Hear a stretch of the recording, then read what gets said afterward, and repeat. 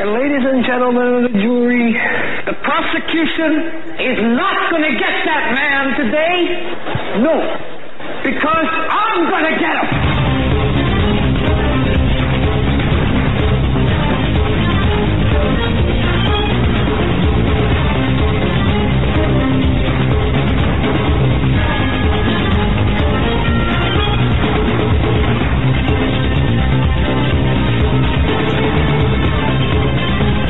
Ladies and gentlemen, to this episode of the Hagman and Hagman Report. We're coming to you live from our radio and television studios located right here in beautiful Northwest Pennsylvania. Folks, we broadcast live each and every weeknight. That's Monday through Friday, 7 to 10 p.m. Eastern Time, right here on the Global Star Radio Network. Oh, I'll tell you, we're also simulcast on Blog Talk Radio, and you can watch us live and on YouTube. Well, you can watch us, you can watch us live, watch us live and by archive right on our YouTube channel.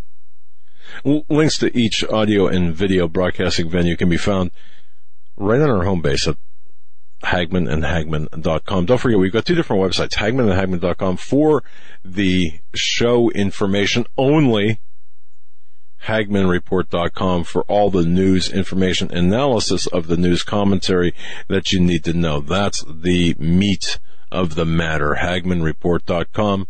That's where you need to bookmark it. Of course, you can watch us live, as I said, on hagmanandhagman.com. I'm Doug Hagman at the helm, film investigator, researcher, my son, Joe Hagman, something I like to call America's premier father-son investigative reporting team. We're opening this week strong. And it's going to be a strong week indeed. 22 days until the election. And we've got a lot to say tonight, a lot of ground to cover. It is just us. It's Joe and I and you. It's just us. Just us tonight. Pull up a chair if you're at home. If you're driving, don't take your eyes off the road. Just keep us tuned in. And if you're at home, best seat in the house, right by your computer. Indeed, we've got a lot of meat, a lot of information to provide for you. Have you noticed over the weekend? Did you notice, folks? The heat has been turned up. The heat has been turned up all across the board. Reports are the Clinton cabal is unraveling. When I say unraveling, I'm not talking about they're breaking down. No. They're having a mental conniption. That's right. You've got Bill Clinton not knowing how to handle the revelations from the WikiLeaks. You got Hillary, and I quote, is pissed. Not my words. Not my word. That comes directly from the advisors, from the people around Hillary Clinton, reported on numerous websites in that language, in that using that terminology. And Chelsea Clinton hurt. Well, much can be said about all of that. I want to thank Global Star Radio Network for being the premier radio network, for carrying our broadcast. I mean, I can only imagine what Global Star goes through to keep us on the air. The censorship, the calls for censorship are so great. And I want to thank BTR as well, Blog Talk Radio as well. Seriously, stalwarts in the communication industry. Blog Talk Radio, yes, indeed. Great people at BTR. They've got a fantastic platform. Portions of tonight's broadcast brought to you by ZipRecruiter. Are you hiring? Are you in charge of hiring? Are you part of the personnel department? Are you looking, or perhaps you own a business? Are you looking for that special candidate? Do you know where to post your job to find the best candidates? Posting your job in one place is not enough to find quality candidates. If you want to find the perfect hire, you need to post your job on all the top job sites, every one. And now you can. With ZipRecruiter.com, you can post your job to 100 plus job sites, including social media networks like Facebook and Twitter, all with a single click. You can find candidates in any city, industry, nationwide. Just post once and watch your qualified candidates roll into ZipRecruiter's easy-to-use interface. No juggling of emails, no calls to your office, no bother. You can quickly screen candidates, rate them, and hire the right person quickly. Find out today why ZipRecruiter has been used by over 1 million businesses. That's right. And right now, folks, our listeners can post jobs on ZipRecruiter for free by going to ZipRecruiter.com/free trial. That's ZipRecruiter.com/free trial. One more time to try for free. ZipRecruiter.com/free trial. More on that later. But, yes, it's been an incredible weekend for news. Now, before we get into the dialogue, I want to mention this. I was a little hurt that, my goodness, to find out last year that, I wasn't given an invitation to attend a dinner party at 3743 Brandywine Street Northwest in Washington, D.C. Yeah, that's the house. That's where John Podesta and his wife live, on Brandywine Street there, Northwest in D.C. 3743. I didn't get the email inviting me, but yet 28 members of the media did, by John Podesta. You see, folks, if you go to HagmannReport.com, or if you want to comment on the story, you can go to CanadaFreePress.com. There it's on the cover. It's not new news. It's not new. But it lists the names. I list the names of the reporters, the journalists who were tapped to cover the campaign, the Clinton campaign, in this dinner party that was actually scheduled 3 days before Clinton announced her candidacy officially. Yes, Liz Kreutz, I guess her name is, from ABC, Julie Pace from AP, Ken Thomas, AP. I'm not going to go through all 28. You get the idea. All the mainstream media people were invited to this soiree at the modest residence of John Podesta there on Brandywine Street, Northwest in D.C. Yes, to cover, to strategize for Hillary Diane Rodham Clinton. And the next day, Friday night, the New York crowd, well, they were invited to another off-the-record party at the home of Democratic pollster Joel Benenson. Yeah. And that the same email thread invited this broader universe of New York reporters for cocktails and hors d'oeuvres at 6:30 p.m. on April 10th, 2015, at Joel's home at 60 East 96th Street, apartment 12B, New York, 10128. That's right. Again, to coordinate the events on behalf of the Clinton cabal. And those people who were coordinating those events on behalf of the Clinton cabal include, of course, Huma Abedin, Robbie Mook, you know Robbie, Nick Merrill, Jennifer Palmieri, Brian Fallon. That's right. Manny Grunwald, Jim Margolis, just to name a few. You see, folks, here's what we're going to be doing over the next, well, for the foreseeable future, until someone shuts me up. And you're going to have, it's possible, but pack a lunch. You see, we're going to be naming names, exposing this criminal cabal by name, by location, not pulling any punches. Because there's a lot of criminality to go around, from the right to the left, and the left to the right. Now, I want to warn you, however, there's a warning that comes with this. Look, folks, if you happen to be adherent to the corporate mass media, in other words, if you have, and this, I I was just notified. I got an emergency text from my personal care physician on this.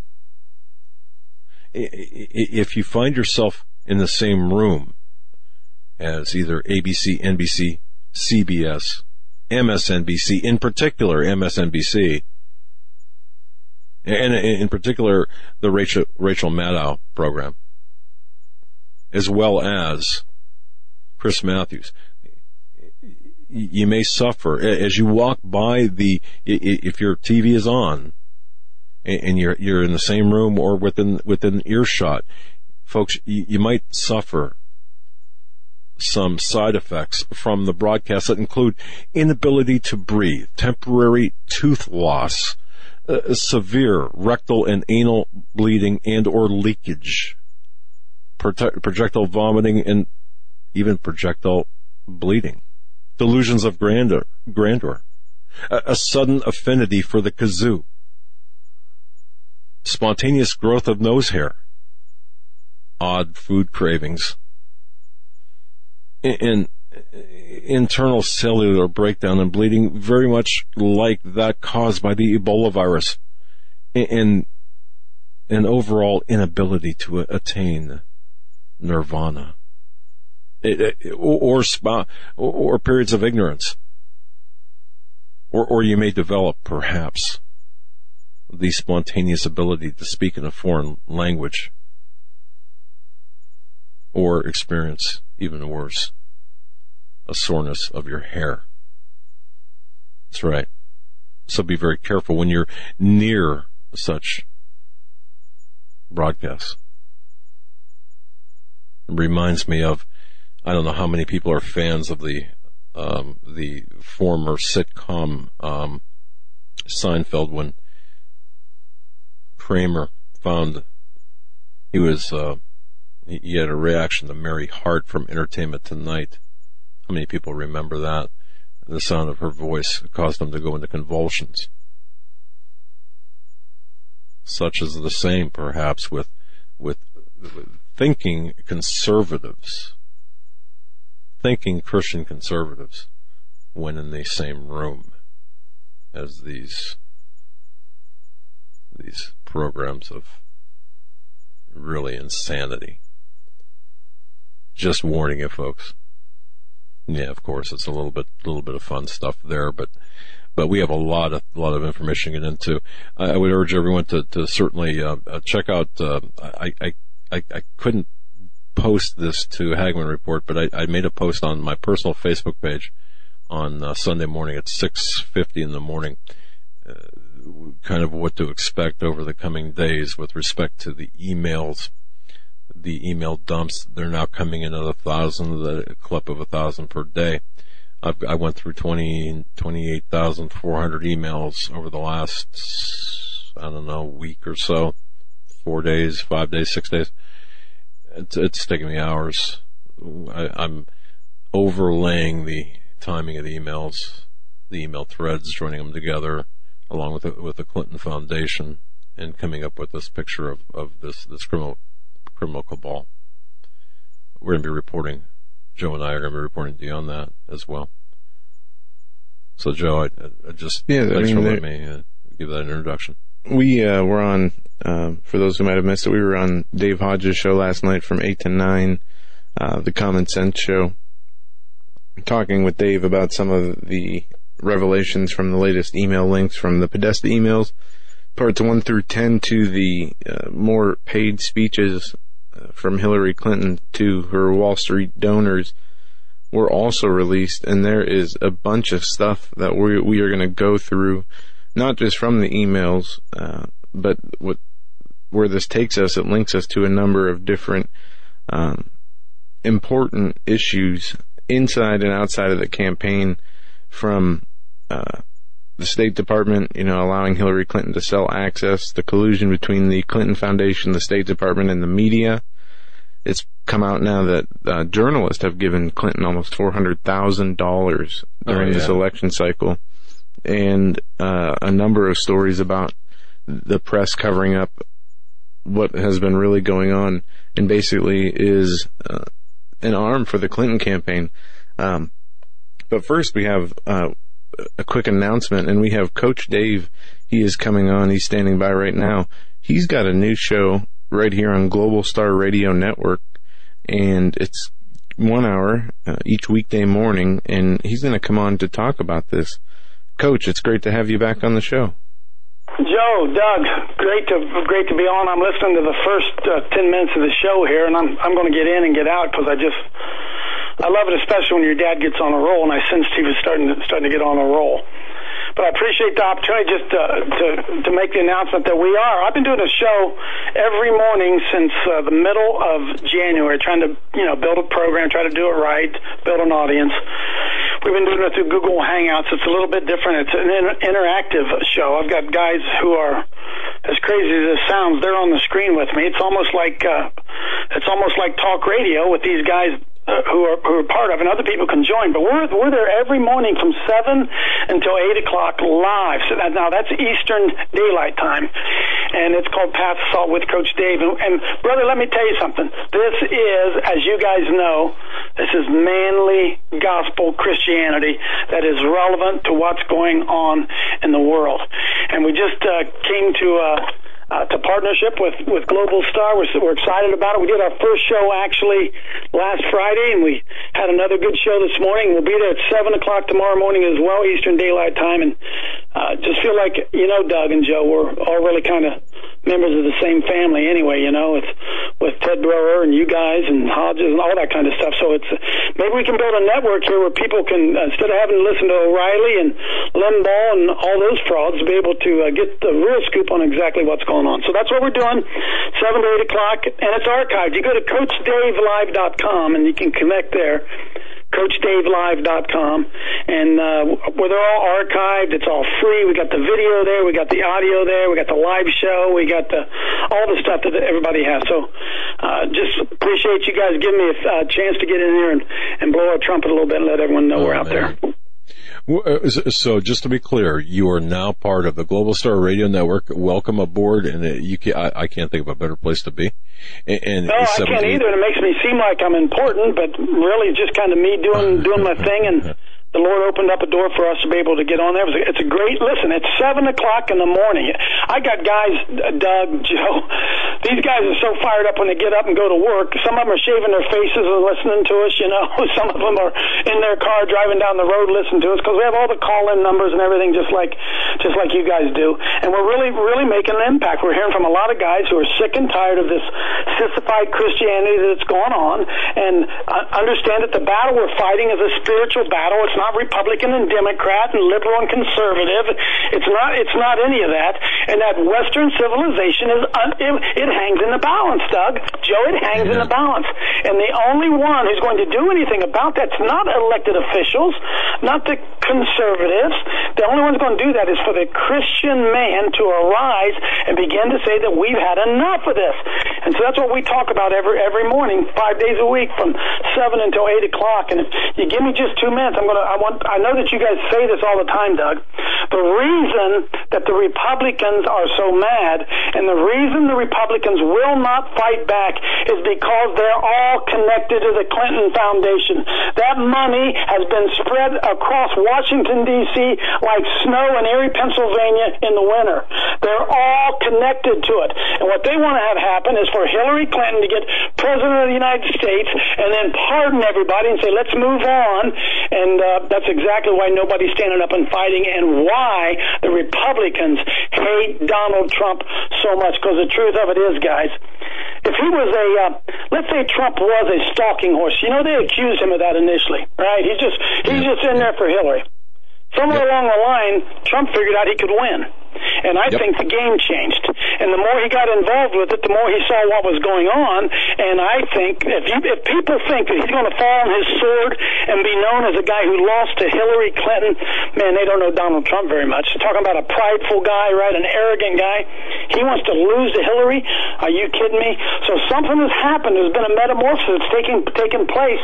And in all my life, man, I have never seen the attack on a single individual like we've seen on him.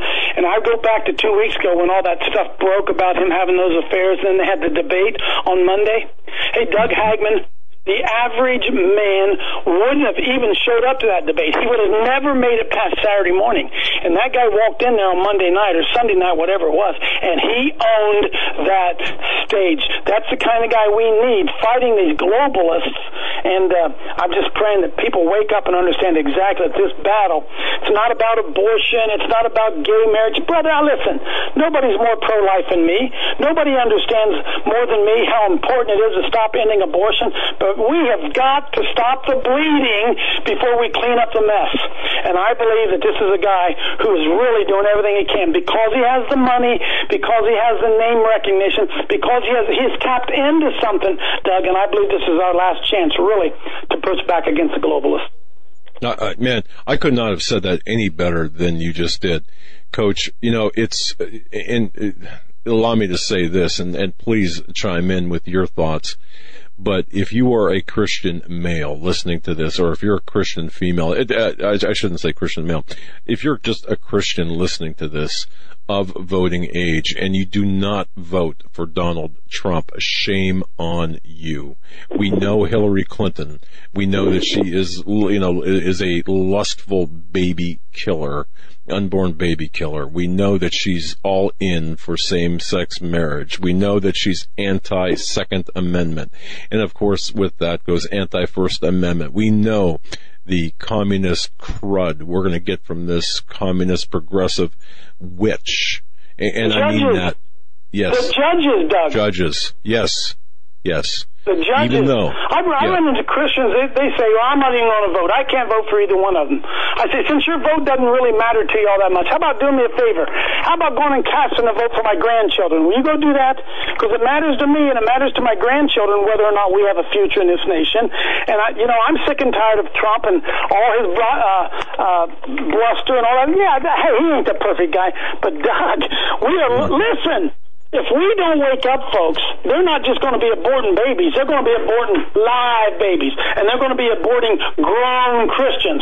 Now, I wish that was fear porn, but I'm just telling you, my friend, that is the truth. And the Lord has given us an opportunity.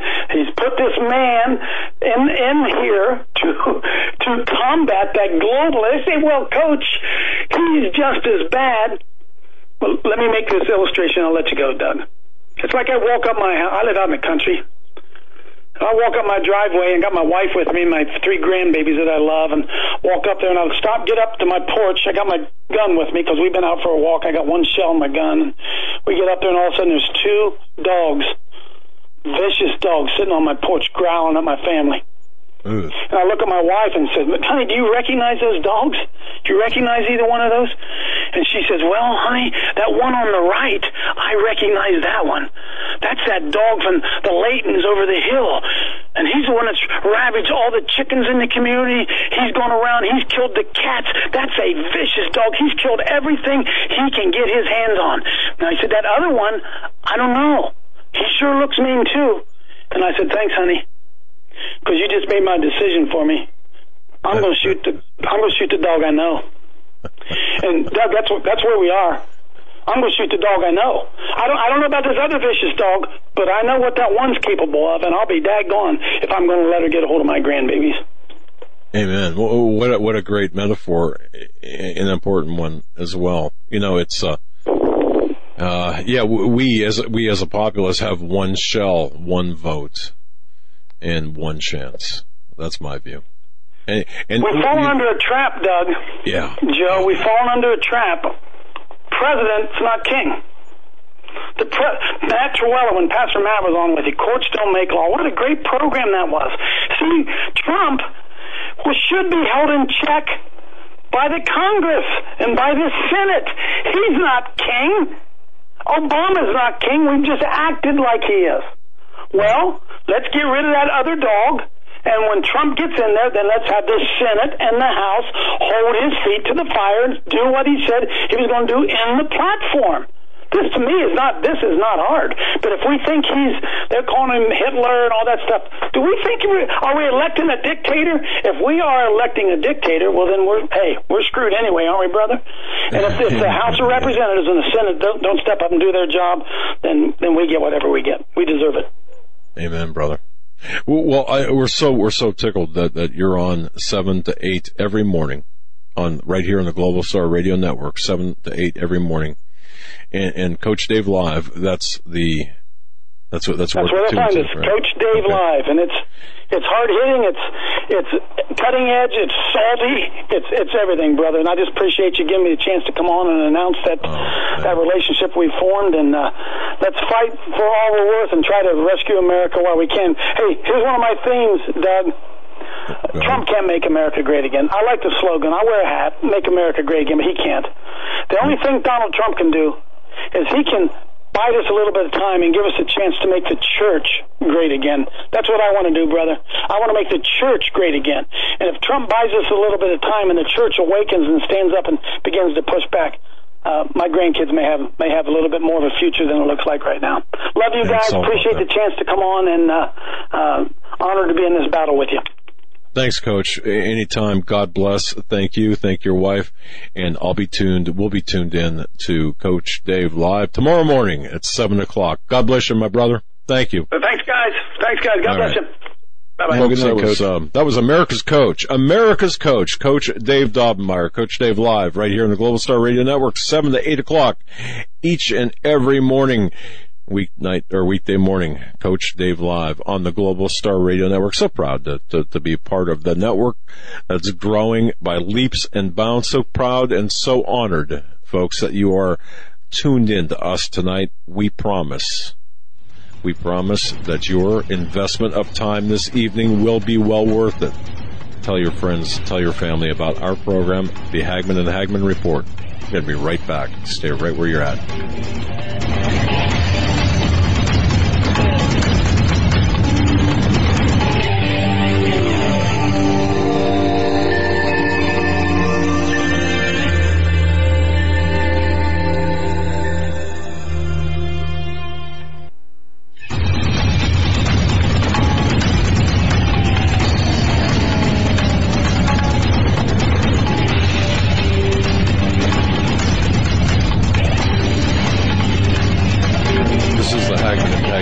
Folks, make sure your seat backs and tray tables are in their full upright and locked position. We are about ready to just take right off here. A lot of news to get into. The view from cruising altitude at the moment. You've got Julian Assange right now. Apparently something has happened with respect to Assange. You've got his internet access being completely cut off. And of course, the dead man switch activated. By that I mean any of the information that he had stored and planned on being released will continue to be released with or without him. And even if the globalists, the Clintons, the Kerrys of the world, the Soroses, the global machinery want to go after Assange, and they will, and they are, it appears, regardless of what these Democratic, National, Progressive, Socialist morons out there believe or refuse to believe. This is a war. It's a hot war. There are people in the crossfire, folks. It is getting extremely precarious. It has been for a while, but it's even getting hotter and hotter. That's taking place, of course. The noose around his neck, figuratively, of course, is tightening. Joe had mentioned earlier, and he's going to be getting into this, of course, as the program progresses and unfolds. Journalists that are just providing oodles of cash to the Clinton cabal. You've got the corporate media, as I referenced earlier, exposed. And I told you about the people in the tank for the Clintons. Not new news, but verification that the media, in large part, is nothing more than a propaganda arm of the Clinton cabal, the criminal cabal, the globalist cabal. You've got Soros involved in the Clinton campaign, of course. You've got, now, I want to start off here as well. This is rather new. Project Veritas had, James O'Keefe had launched a video, an 18-minute video today, dropped that into the hopper. And this is what's happening right now as we speak at Trump rallies across the United States. All right. When you've got a Trump rally, what you have are individuals that are paid operatives at these rallies to cause trouble. Well, James O'Keefe had just through his undercover work had given you, or have given us, undercover video of a guy by the name of Scott Foval. He's the head of something called the Foval Group, Foval Group LLC. He's the National Field Director for the Americans United for Change. He's the former member of the People for Democratic, People for the Democratic Way, which is a Soros-funded group. And of course, this also involves a guy by the name of Bob Kramer, with a group called DemocracyPartners.com. You've got a couple of minions, these low-level operative thugs by the name of Aaron Mintor, M-I-N-T-O-R, who's also known as Aaron Black. He works full-time for Bob Kramer. He's something called a rapid response leader, along with Zulema Rodriguez, who's an activist along the same lines as Black. And here's what they do. They go out to these Trump rallies, and they use the mentally impaired, mentally infirmed, and even some physically infirm people. And they engage in something called bird dogging. I don't know how many people have heard of this. This term I had seen used, bird dogging and variations of that phrase or that term used in the Podesta emails, the tens of thousands of Podesta emails.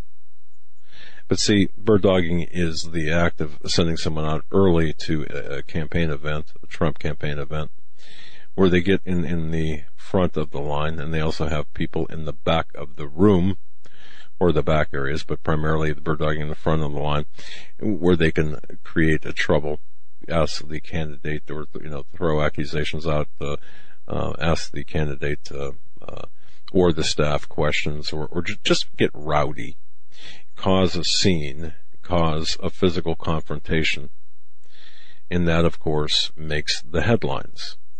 Well, who funds that, according to Project Veritas, James O'Keefe? Who funds that, and I've got it right here. The who funds it, and then who protects spins and puts these stories out for maximum damage. I got 4 sentences as to who funds it.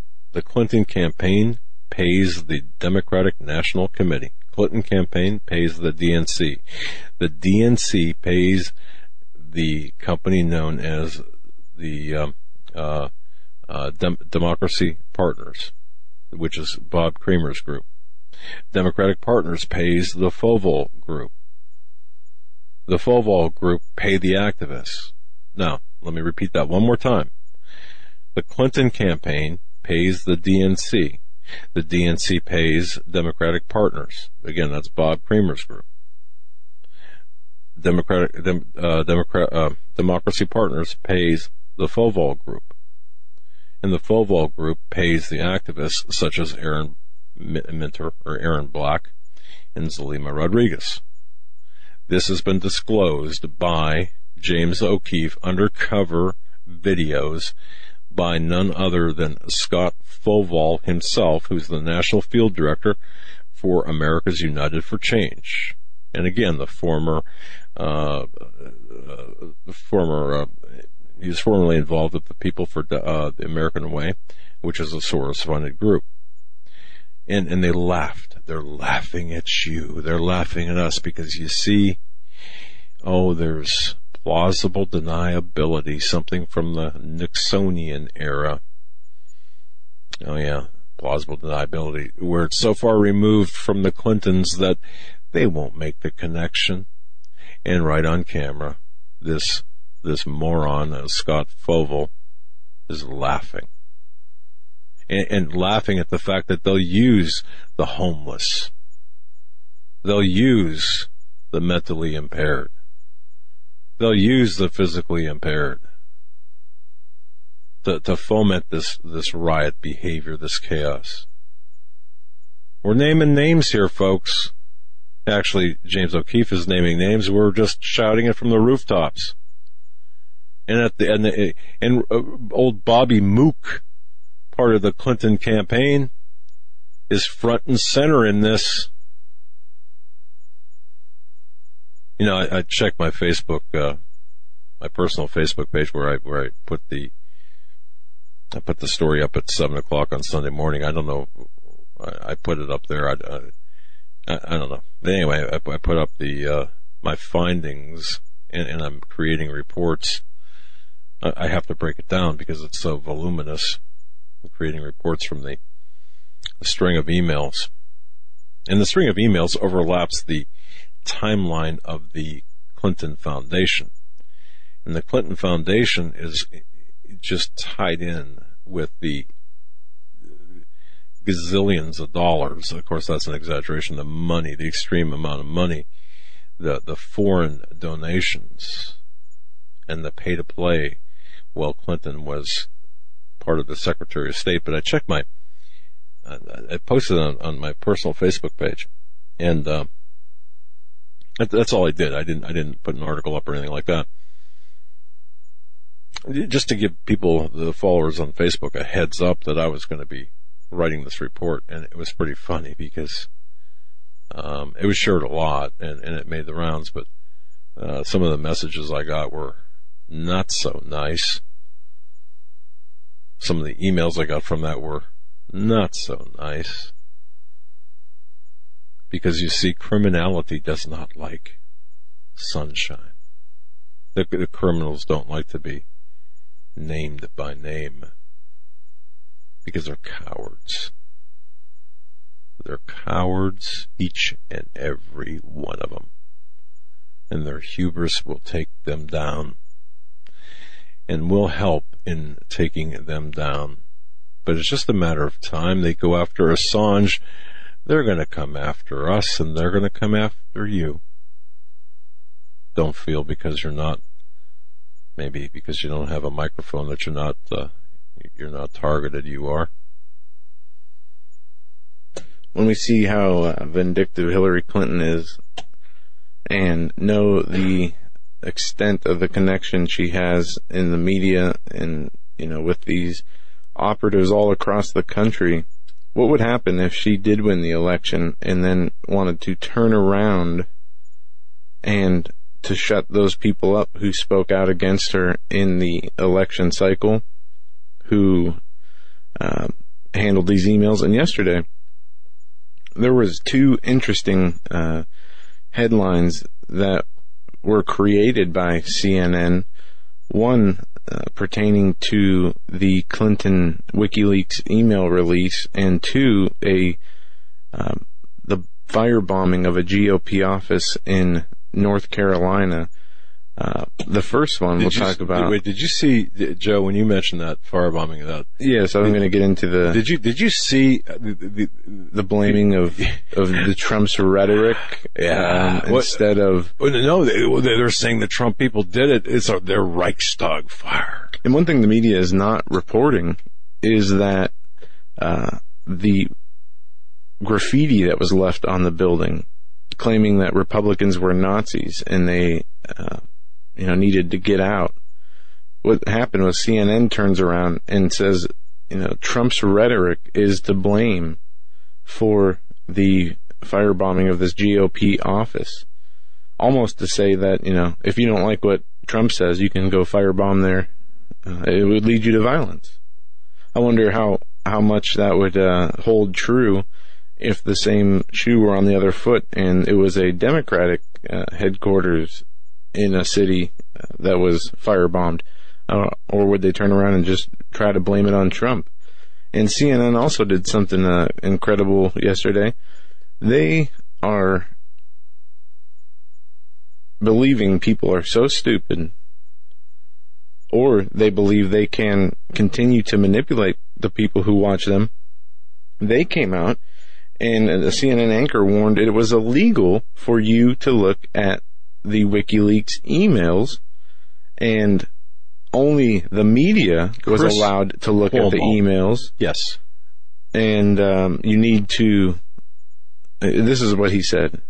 Chris Cuomo, the CNN anchor, Chris Cuomo, and the son of Mario Cuomo from New York State, the Democratic governor, former Democratic governor of New York State, Chris Cuomo. And by the way, Joe, let me just say this. Come and get me. I've got all the emails on my hard drive. Come and get me. Go ahead. Well, are you the media? No, listen. This is what he said. Of course not. I'm not the media. You got to have an invitation by Mook or Huma. No. Go ahead. He says, also interesting is this. Remember, it's illegal to possess these stolen documents. It's different for the media. So everything you learn about this, you're learning from us, Cuomo told viewers. Again, he says it's illegal to possess the stolen documents or Hillary Clinton emails. It's different for the media. So everything you learn about this, you're learning from us. So not only did he lie to his viewers by saying it's illegal for you to possess the documents and not him and the media, he also went on to say everything you learn about this, you're learning from us. Almost to say, what a knucklehead, that we are the only source that you can trust to bring you what's on these emails. And, factually, what he said couldn't be farther from the truth in every line that you read. Because one, if you want to look at this and dissect it a little bit, we learn nothing from paying attention to CNN, especially about the Clinton emails. They basically have said because they are stolen and Russia was the country behind stealing them, that they should be dismissed. Now which is not true. Oh, okay. Exactly. And now that they've, I think there's a huge push in the alternative media and social networking, as WikiLeaks was one search term that was trending on Google very highly, much more than Hillary Clinton was in the last 2 weeks. There are people doing the independent research themselves, going through the emails and finding the important points, the damaging points to the Clinton campaign, to the media collusion with the Clinton campaign. But they're just saying that, hey, listen, stupid, we're going to tell you what's important on these emails, and if you look at it, well, you're breaking the law. And you know something? Here's Joe. Here's what I believe. We're investigators by profession. I've been an investigator 30 years, folks. You know my background. I don't care. I don't care what your political affiliation is. I don't care if you're a Democrat, Republican. I don't even care if you're a Christian conservative. All I care about is the truth.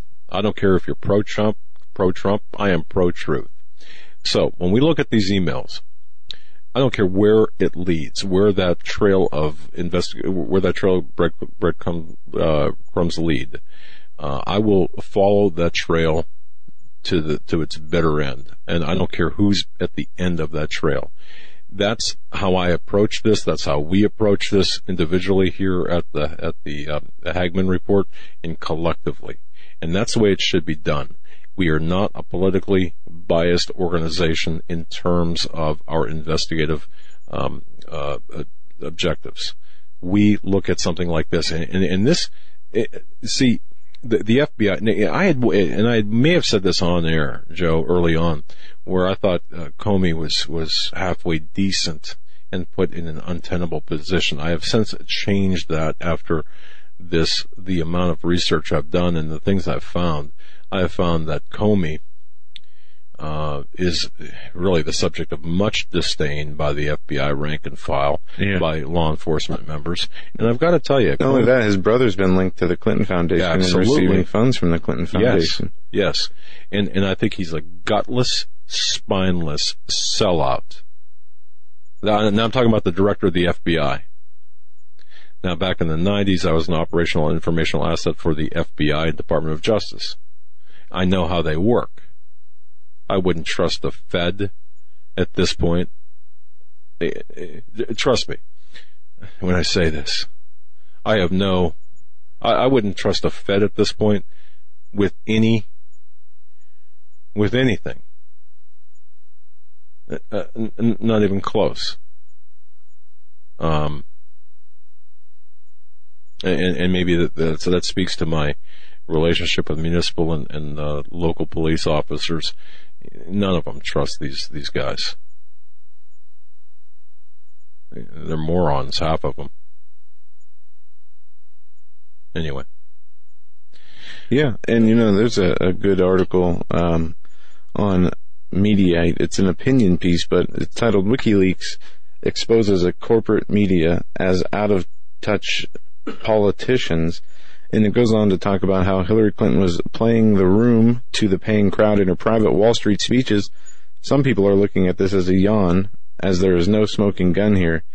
These are just a few versions of the nothing to see here rallying cry that has permeated corporate media over the last week in regards to the thousands of emails WikiLeaks obtained from the account of Clinton campaign chairman John Podesta.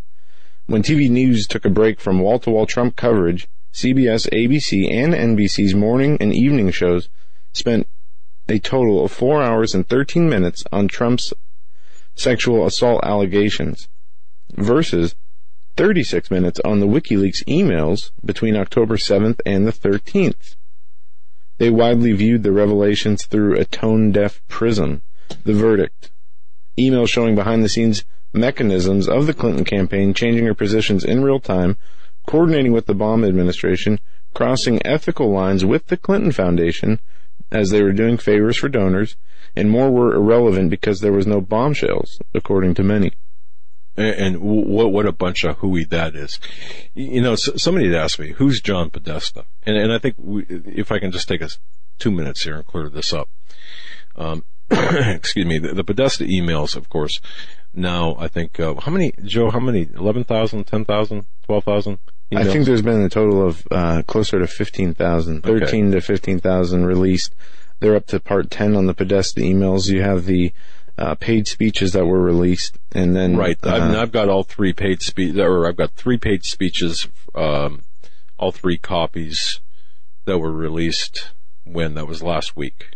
Yeah, and then we have the situation with Assange in London, in the Ecuadorian embassy. Yeah, before you get to that, let me just explain the Podesta emails. Let me explain who John Podesta is very quickly for those who don't know.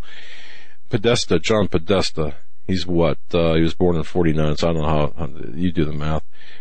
He's the chairman of the 2016 Hillary Clinton presidential campaign. He previously served as chief of staff to Bill Clinton and the counselor to President, or the putative president, Barack Obama. He is the former president and now chair and counselor of the Center for American Progress. Oh, you know that group, which is a liberal think tank, or that's what it's billed as. And he's also a visiting professor of law at Georgetown. Now, just that gives you an idea of who John Podesta is. And he spent most of his time, his early formative years in Chicago, grew up in Chicago, in the late 60s. Well, in 71, he graduated from some minor college in Illinois. And let's see, he got his law degree from Georgetown back in 76. Yeah, 76. Now, he worked as a trial attorney for the Department of Justice's honors program in the Land and Resources Division in the mid-70s. And he went on to this activist kind of career, if you will. And then he held positions on Capitol Hill. He was counselor to Democratic leader Tom Daschle back in the mid-90s. So, you want to know who Podesta was? There he is. And he served as both an assistant to the president and a deputy chief of staff during the Clinton years. So he's really, really connected to Clinton, but he's also, in 2003, he founded the Center for American Progress. You've got to understand how important that is. He stepped down in 2011, and this name, folks, remember this name, Neera Tanden replaced him. Nira Tandon, because her name, I found her name so many places in these Podesta emails. Now, she's a political activist, domestic policy advisor, and president of the Center for American Progress today, now. All right. Since Podesta jumped ship back in 2011. And she is, when you look to the left, she's kind of the left of Chairman Mao. So just so you know, but remember that name, Nira Tandon. And people want to know names. We're giving you names. We're giving you the meat. Joe, I didn't mean to so rudely and abruptly interrupt, but I want to make sure everyone knew who John Podesta is and why these emails are important, because these emails are proof positive of the criminal conduct, continuing course of criminal conduct of the Clinton cabal. And by the way, when this explodes, and it will, the shrapnel will take out not just these Democratic National Socialists like Clinton and like Podesta, but a lot of significant conservative Republicans as well, pundits and elected officials. Folks, trust me when I tell you, this goes deep, and this is really the epicenter of the globalist New World Order. Oh, and the Bushes, neck deep in this. Neck deep. Trudeau, in Canada, a lot of the world leaders, neck deep. And oh, by the way,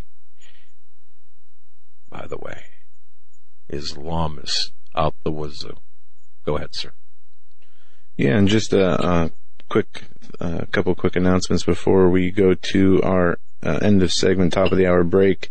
What we're going to do tonight, next hour, we are going to come back and continue to dig into the important news, specifically what is in these emails and what is any new important revelations pertaining to the Hillary Clinton criminality through the Clinton Foundation, through the Clinton emails, and what has come out that put the State Department in a really bad light, as it's come out that they've tried to they allowed the Hillary pay for play access selling, as well as collusion with the media from the State Department's collusion with Clinton State Department and the media, and through the campaign, and what the State Department was trying to do with the FBI, creating backroom deals to not show the criminality. And then the third hour, we're going to be taking calls. We want to hear from listeners out there. We haven't taken calls in a while, specifically about important revelations in this election.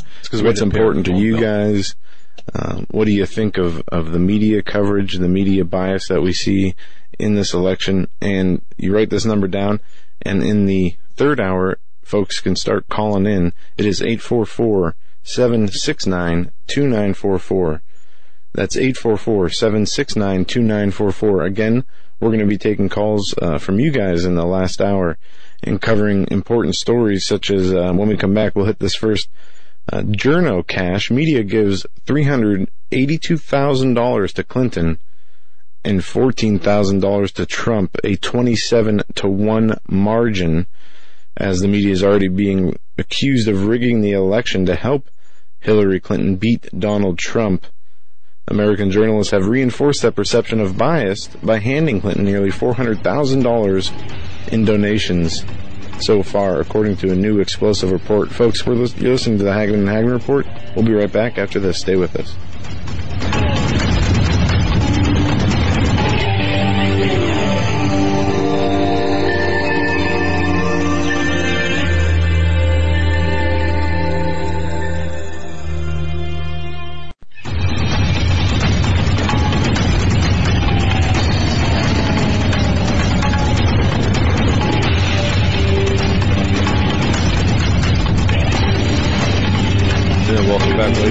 To a very fast-paced, high-strung Hagman and Hagman Report. We are loaded for bear tonight. Thank you so much for tuning in. Thanks for your belief and trust in us as we walk through this minefield of current events together. And things are only going to get increasingly tense and intense. Trust me when I tell you, It's really, things are really going to explode outward over the next 3 weeks. We've got 21 days until Election Day. Anything can happen, and expect that anything to happen. Folks, please do us a favor. Do me a personal favor. Do me a solid, as they say, right? They still say that, or is that?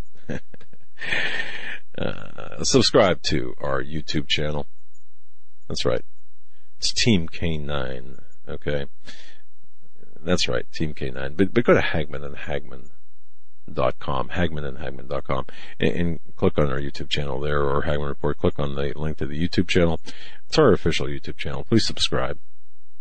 There's no reason, really, given our numbers, there's no reason why we cannot be at, well over 500,000 subscribers on our YouTube channel.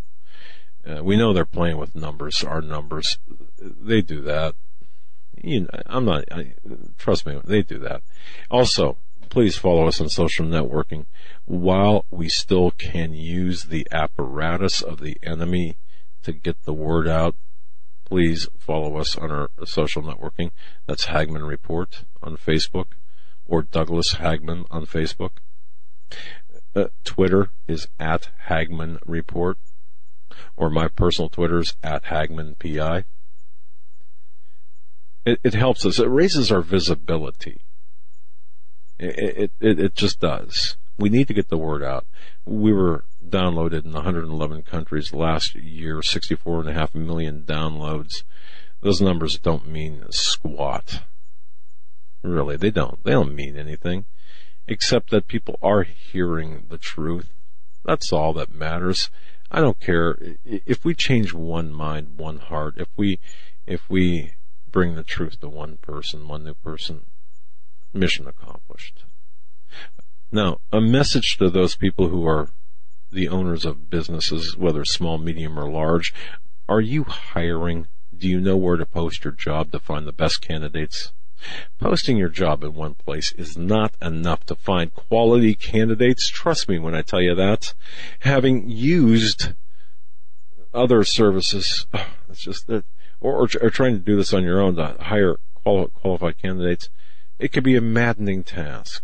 If you want to find the perfect hire, you need to post your job on all of the top job sites, and now you can with ZipRecruiter.com. That's right, ZipRecruiter.com. You can post your job on to 100+ job sites, including social media networks like Facebook and Twitter, all with a single click. Folks, find candidates in any city, any industry, nationwide. Just post once and watch your qualified candidates roll into ZipRecruiter's easy-to-use interface. As I've said, I've used ZipRecruiter, and compared to the old way of doing things, I have not found anything easier. And if I say it's easy, man, it's easy. And you can do it. There's no juggling of emails or calls to your office. You can quickly screen candidates. You can rate them and hire the right person fast. Find out today why ZipRecruiter has been used by over 1 million businesses. And right now, our listeners can post jobs on ZipRecruiter for free by going to ZipRecruiter.com/free trial. That's ZipRecruiter.com/free trial. One more time to try for free. Go to ZipRecruiter.com/free trial, or go to Hagmann Report or HagmannandHagmann.com and click on the link to ZipRecruiter and get started today. The longer you wait, the worse it'll be before you find, or the longer it'll be before you find that perfect candidate.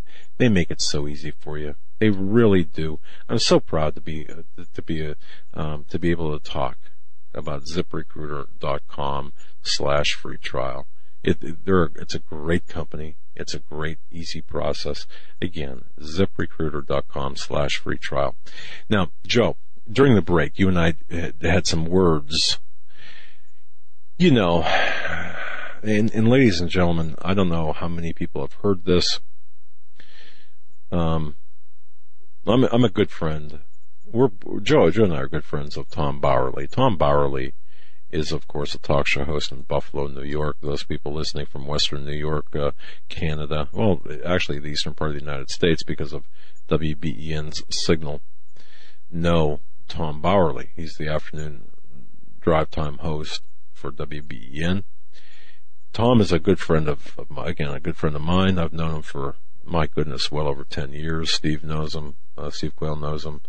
I've been to Tom's home. I've been in studio with Tom Bowerly.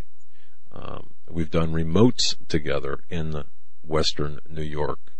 Some of the greatest people I've ever met have been at the remotes in studio with Tom Bowerly. Tom Bowerly is a class act in terms of talk show hosts.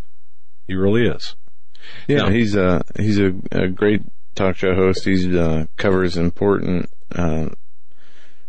national political information as well as other local Buffalo stuff. And we've met him several times. He's been on the show a number of times going back years. And he had a very interesting interview where he talked with Tracy Martin, a former traveling chef who worked under the first Clinton administration, where he has said that Hillary Clinton has angrily referred to black workers as the N-word. And that's not nice. He's a traveling chef again. His name's Tracy Martin, and the story is on InfoWars, and you can hear the interview there. Hillary called black servant the N-word, claims former Clinton chef. And during this interview with Tom Bowerly, he cites incidences that occurred during a private function at the Elizabeth Taylor Medical Center in Washington, D.C., prior to a public engagement between Hillary Clinton and the wife of former French President Jacques Chirac. A gentleman of color came in with something, and it did not please her. In a way, it was when he walked out. She says that, and then she used the N-word, Martin told WBEN 930 host Tom Bowerly. Yeah, that was during a function with Chirac. Yes. So you are alone with Hillary after the black guys bring something that Hillary does not like, and she says to you that N-word, Bowerly asked Martin. Yes, Martin confirmed. And according to Martin, the Clintons made racist comments on a routine basis after the incident, and the incident did not come as a great shock to him. And there's also speculation about a Hillary Clinton video of her using, these racial terms to refer to African Americans, and there are claims that it will be released soon from James O'Keefe's site, Project Veritas. It's been thrown around on Twitter. O'Keefe's written on his own Twitter page, as well as other people who are close to him and allegedly have seen these videos, that it will actually come out, and there's going to be a video of this. But back to the interview, the chef goes on to say, they think nothing of it because there was no press around. And we've heard stories about Hillary Clinton, and there are how many ex-Secret Service agents who've written books about her conduct and treatment of help inside and outside the White House, from Secret Service officials to other White House personnel, aides, and close Clinton confidants.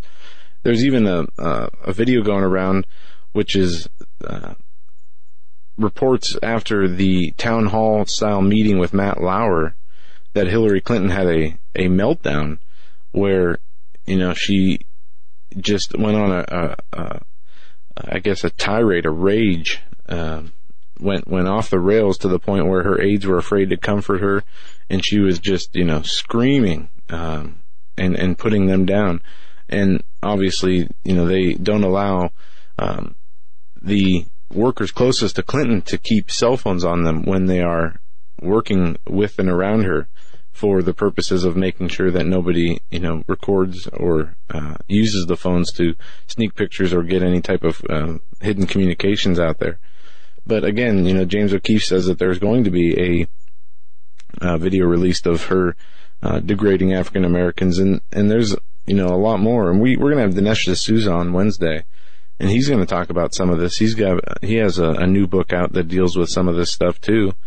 And I guess the question is, if there is a video of Hillary Clinton making racist comments at African Americans, and it does come out, will the mainstream media even cover it? We already went over the ties between, in some degree, the journalist and the Clinton campaign.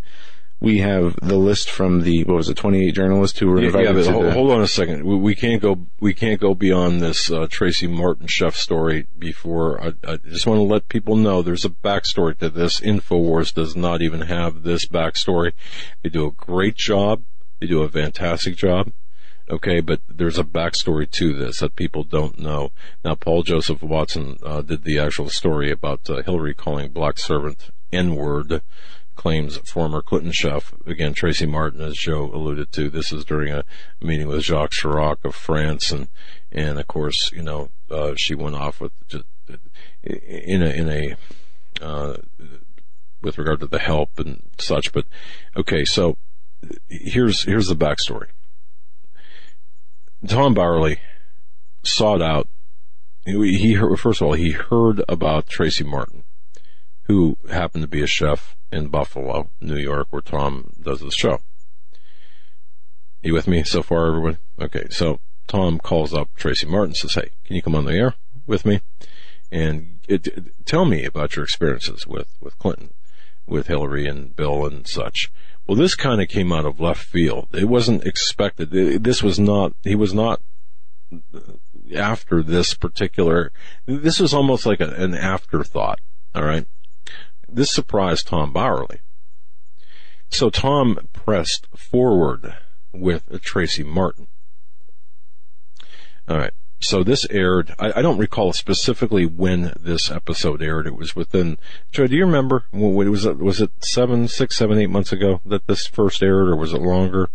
I'm not WBEN? Sure. All right. Yeah, because I'm trying to remember, and I was looking through my date books, because I still use date planners. I'm old school. Anyway, I was looking through my date books. I couldn't find it. And because I remember this right after this happened, right after Tracy Martin appeared on the Bowerly show, I got a call from Tom. He said, I got a problem. Now, I have to be respectful here, and I can't really give out too much information, except to say there was communication between Tom and I. I'm not going to give out the specific details about how, where, and when, but nonetheless, there was communication. And he said, I'm being harassed, I'm being followed, and even, or equally worse, Tracy Martin is being harassed and being followed. I said, okay. And again, I don't want to violate anything. I'll just say that Bowerly's got a security detail in security, as I do.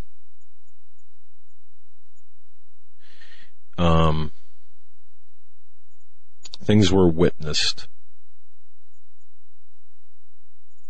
And again, I'm being very cautious here. And there were threats made. But the threats didn't go anywhere, or the investigation of the threats didn't go anywhere, because there was also some animus between Bowerly and the governor of New York. Well, suffice it to say that Tom Bowerly did catch and documented surveillance at his home and away from his home after this happened, and the harassment has been nonstop.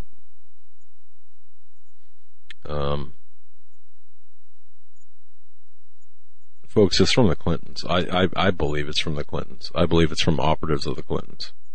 That's the backstory. That's the rest of the story, as Paul Harvey would say. Because the story about the N-word is just the obvious. It's just the beginning. But there have been attempts to shut Bowerly up in a big way. And I'm worried about my friend. I gotta tell you, I'm concerned about him. Jude McLeod knows the story from CanadaFreePress.com. And there's a lot to worry about because these people are ruthless.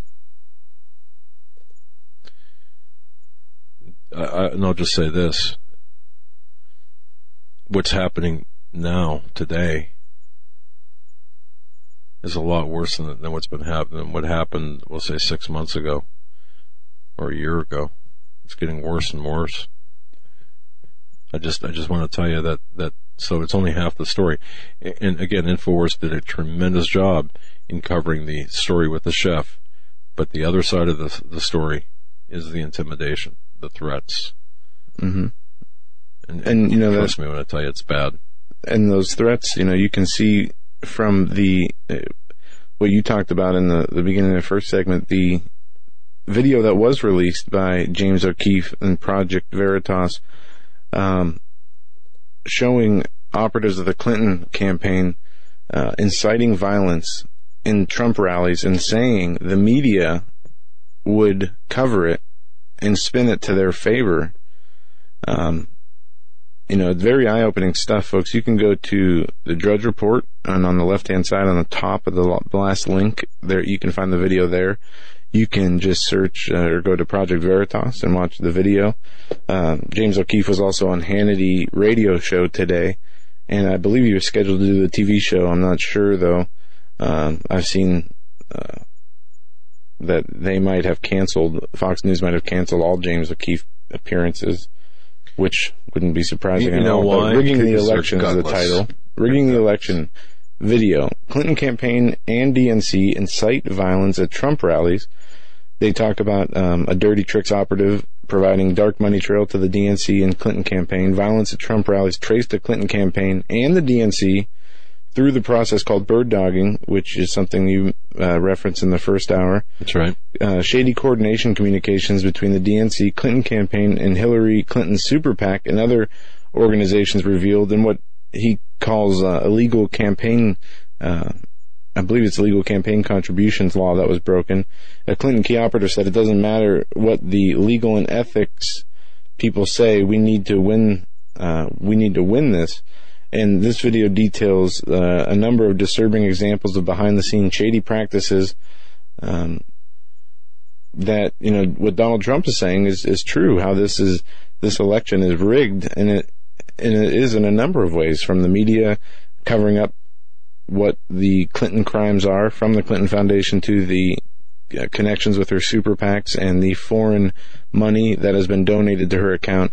You know, it's illegal to have any foreign donations for a presidential candidate or any foreign contributions to a presidential candidate's of course. And why do you think that is? Election purposes. And yes. They've, you know, we've seen how, you know, and they get around this by creating, you know, false shell corporations, moving money from the foundation to the campaign, you know, through basic money laundering 101 tactics. Well, O'Keefe mapped it out very simply. I'll just go over this for the people just joining us now.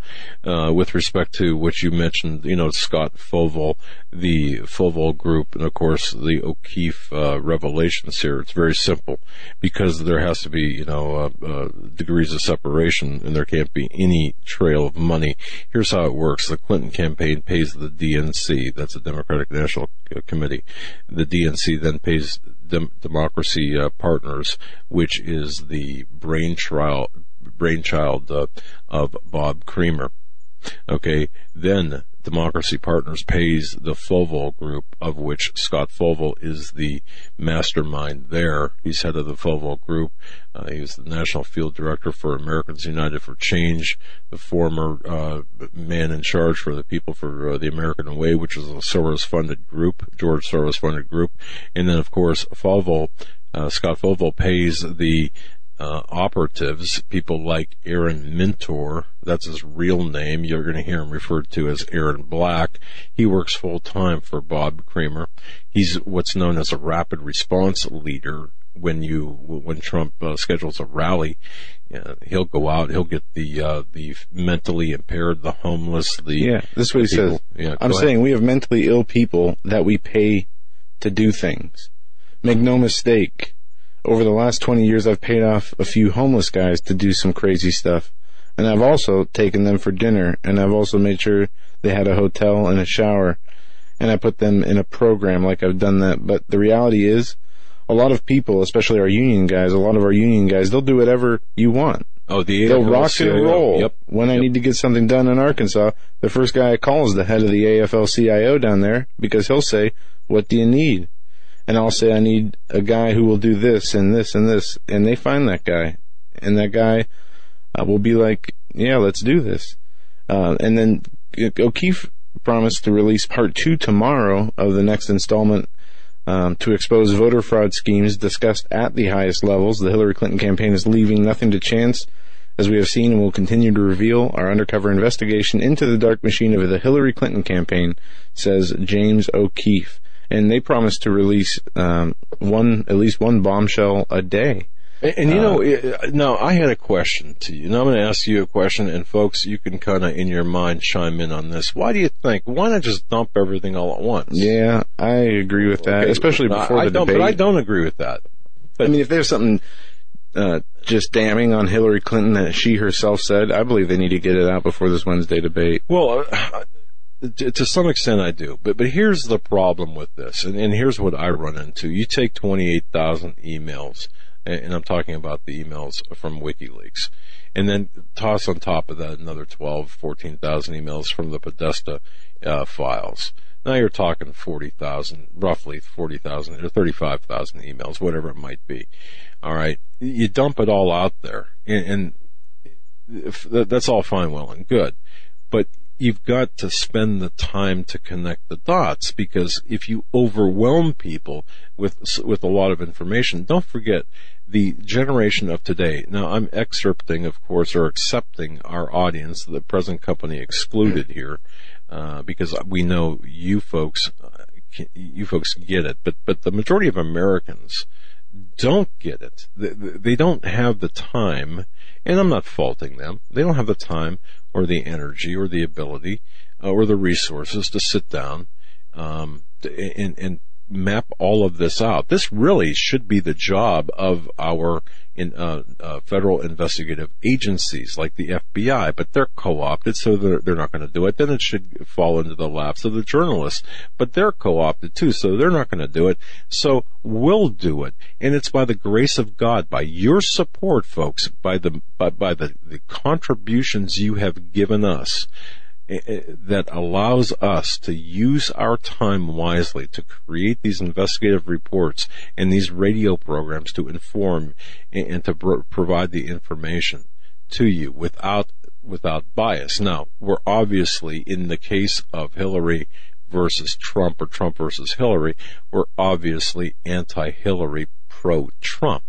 And I say that only because, well, you heard what Coach Dave Dobmeyer says, but look, it's, to me, it's a no-brainer. And I want to toss out one more thing, and this is more of a personal bias to me. I saw this pastor. I guess it would be a pastor. I don't know.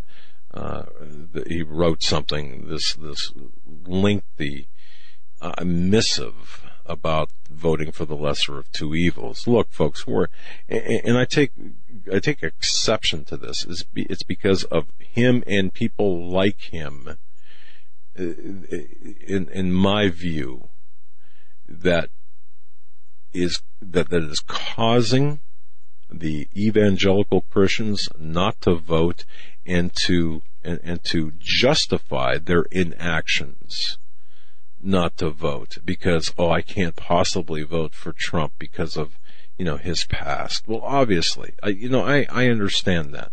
Well, okay, so by not voting or by tossing your vote so it ultimately elevates Clinton, what are you doing? You're actually accelerating, at least in my view, the demise of our country, because with Clinton, you've got this communist, this hardcore communist Che Guevara communist revolutionary that's going to be in power, that is going to just sever the United States. And the author, this pastor, minister, whatever, and you'd know his name, but who wrote this missive, seemed to justify the lack of action or the lack of support for Trump, because he's the lesser of two evils. It's still evil. Yes, I understand that. However, given the cards that we must play, I cannot, as a Christian and as a conservative and as a man and as an American and the head of my family and the caretaker of my estate, and by estate I mean not estate, you know what I mean, my family, whatever I'm charged with caring for, as we all are, I cannot possibly recommend inaction here. And lastly, Joe, and then I'm going to give it to you. Look, I heard this figure. It was Rick Wiles who was on his program. He said there were 20 million evangelicals who didn't vote or otherwise threw away their votes to the last election. That could have changed everything had they voted. Don't let that happen this time, folks. It's up to us. We must take the reins. And I saw Assange holding a sign that said, keep fighting. Folks, it's up to us. We must keep fighting. We're going to be right back with more fight. Stay right there.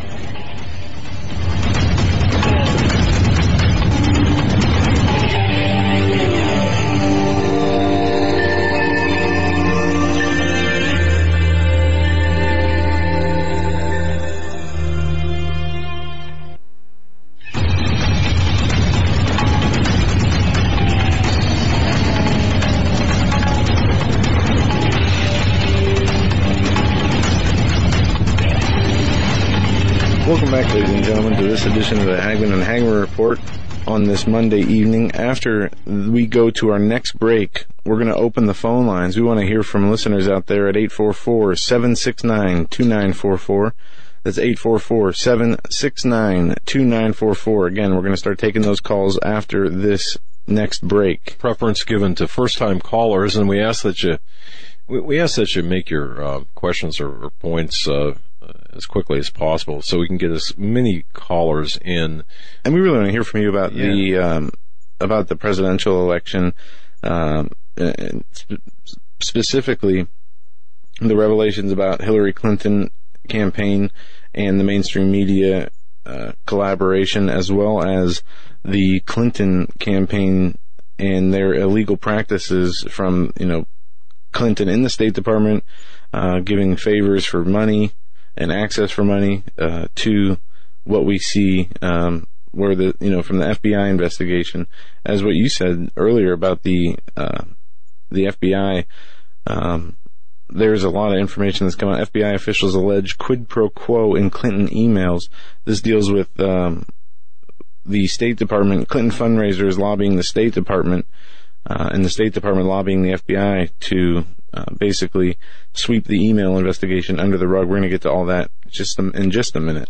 Yeah, there's nothing I like more, folks. I mean, after a hard day of investigative reporting and going through, tens of thousands of emails or trying to make sense of everything, there's nothing I like more than just sitting in front of my fireplace on a chilly fall night, and cracking open a good book. Let me tell you about T.C. Joseph's This Generation series of novels. Oh, what a great, fantastic read.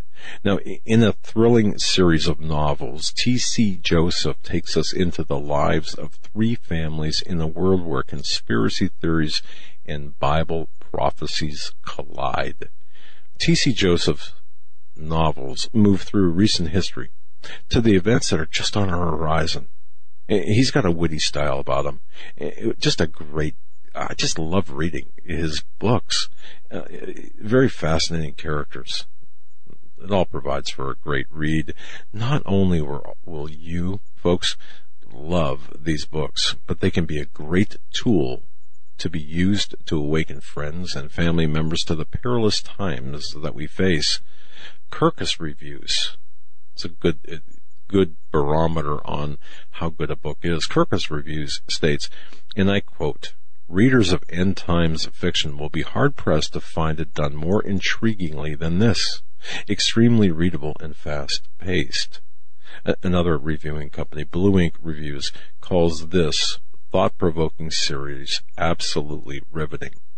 Folks, get your copies of T.C. Joseph's This Generation series on Amazon.com today. Okay, that's Amazon.com, This Generation series. Book 1, Precipice. Book 2, Pentecost. And I'm going to tell you, you're going to find them engaging. And the third book coming out soon, Book 3, Penance. Again, folks, T.C. Joseph's This Generation series of novels. You won't be sorry. What a great read. Oh, and by the way, and let me just say this. While you're curled up with a good book, and occasionally, perhaps, over a dinner, over a meal, have a glass of wine. Have you tried out Wink yet? Have you tried them out? Go to HagmannReport.com and click on the graphic there for Wink. If you like good wine, but can't even spell or even pronounce sommelier, it's time to take the stress out of wine shopping and try Wink. It's the new way to get all of the best wines perfectly matched to your palate. They're part of our family of sponsors. And Wink is, right now, they're offering our listeners $20 off right now when you go to TryWink. That's TRYWINC.com/Hagmann. They'll even cover the shipping. It's really a great way to enjoy wine, a glass of wine with dinner, or a glass of wine when you're reading T.C. Joseph's This Generation series of novels. So, folks, support our sponsors. Go to TryWink, WINC, TRYWINC, TryWink.com/Hagmann.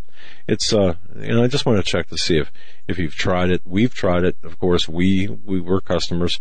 My wife and I do like to celebrate, date night, Saturday night with a glass of wine, a nice dinner, and even over a good book, T.C. Joseph's book. So it's, and with the cold winter setting in, or cold weather setting in, it just warms up the insides, right? So that's that. But Joe, you were getting into some things. Yeah, there's a couple things, and the more we read these and talk about them, the more I think about, what difference is it going to make? This stuff, the important stuff, is not making it to the mainstream media. And back to what CNN said, basically that the email leaks, for you to have them, are illegal, and you need to rely on the media to give you a accurate portrayal of what's really going on, because you can't look at the emails, you can't have the emails, but they can, because they are the media, and they're the only ones that can tell you exactly, what's what.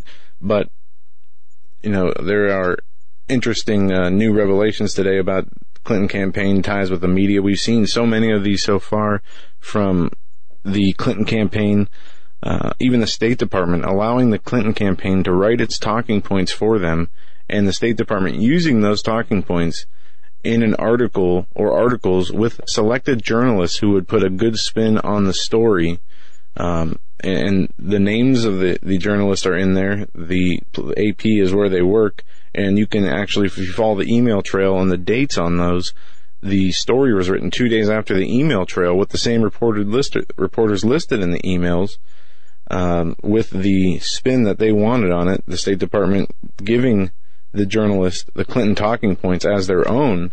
And that's just one example of the collusion between the media and the Clinton campaign. But what we're going to look at now is the money given, the donations given to the Clinton campaign from journalists, as Trump's already accused of the media of helping to rig the election to help Hillary Clinton. The journalists have reinforced that perception of bias by handing Clinton $400,000 in donations, according to an explosive new report. The Watchdog Center for Public Integrity on Monday said the journalists favored Clinton 27-1 over Trump, as $386,000 went to the Clinton campaign from journalists, $14,000 went to Trump. Some 430 people in the media business donated to the Clinton, compared to 50 to Trump. Journalists from ESPN, Vogue, Ellie, The New Republic, Facebook, and many others coughed up cash for Clinton in record form. Even Pulitzer Prize-winning media critic for The New Yorker wrote a check to Hillary Clinton. And we see this continued pattern of behavior. You know what, Joe? As you were going through that, you know what really got me, and people don't really understand this, or they're not. The media is not going to report this, as you just said. You're not going to hear this in the media, but what really kind of angered me. New Yorker, the television critic Emily Nussbaum, or Nussbaum. Now remember this name, Emily Nussbaum, from the New Yorker television critic, a Pulitzer Prize winner. You might remember her. She spent the entirety of the Republican National Convention just bad-mouthing, just ripping Donald Trump, calling him a shyster, running an ugly and xenophobic campaign, a misogynist. Well, Emily Nussbaum, what no one disclosed, and certainly she didn't say, she contributed $250 to Hillary Clinton in April and allegedly continued contributions. Now, that's nothing, okay? That's just chump change for these people. But Carol Simpson, a former ABC World News Tonight anchor, in 1992, she became the first black woman to moderate a presidential debate. Do you remember this? Probably not. But you know, was it her stature in journalism, or was it something else? Guess what? She lined the Clinton pockets with $2,800. You see, what price is your soul worth? I understand business is business, but when you pay to play, you know, conventional wisdom, folks, it holds that journalists are supposed to be neutral, right?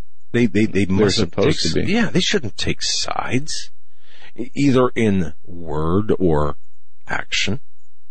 But during this election season, how many of you just said, how many have aligned themselves with either Clinton or Trump by personally donating money?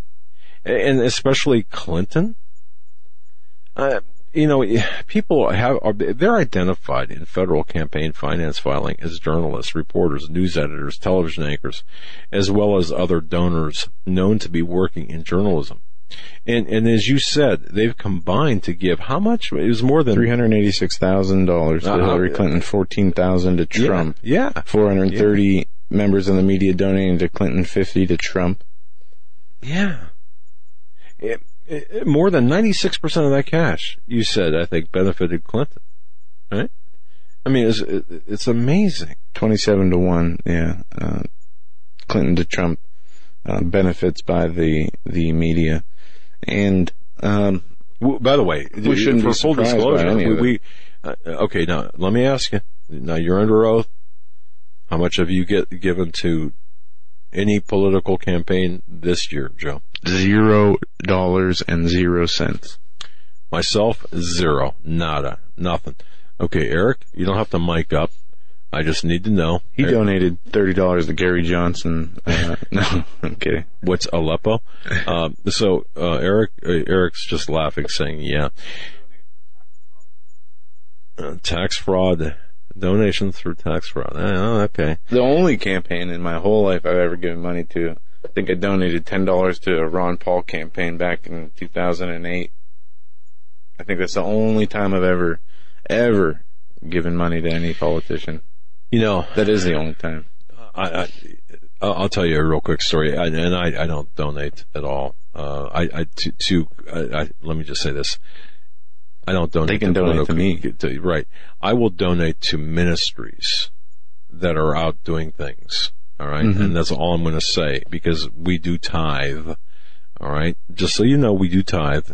And a political donation, I don't think is a tithe. No, absolutely not. But a little funny story, and Joe and Eric can attest to this.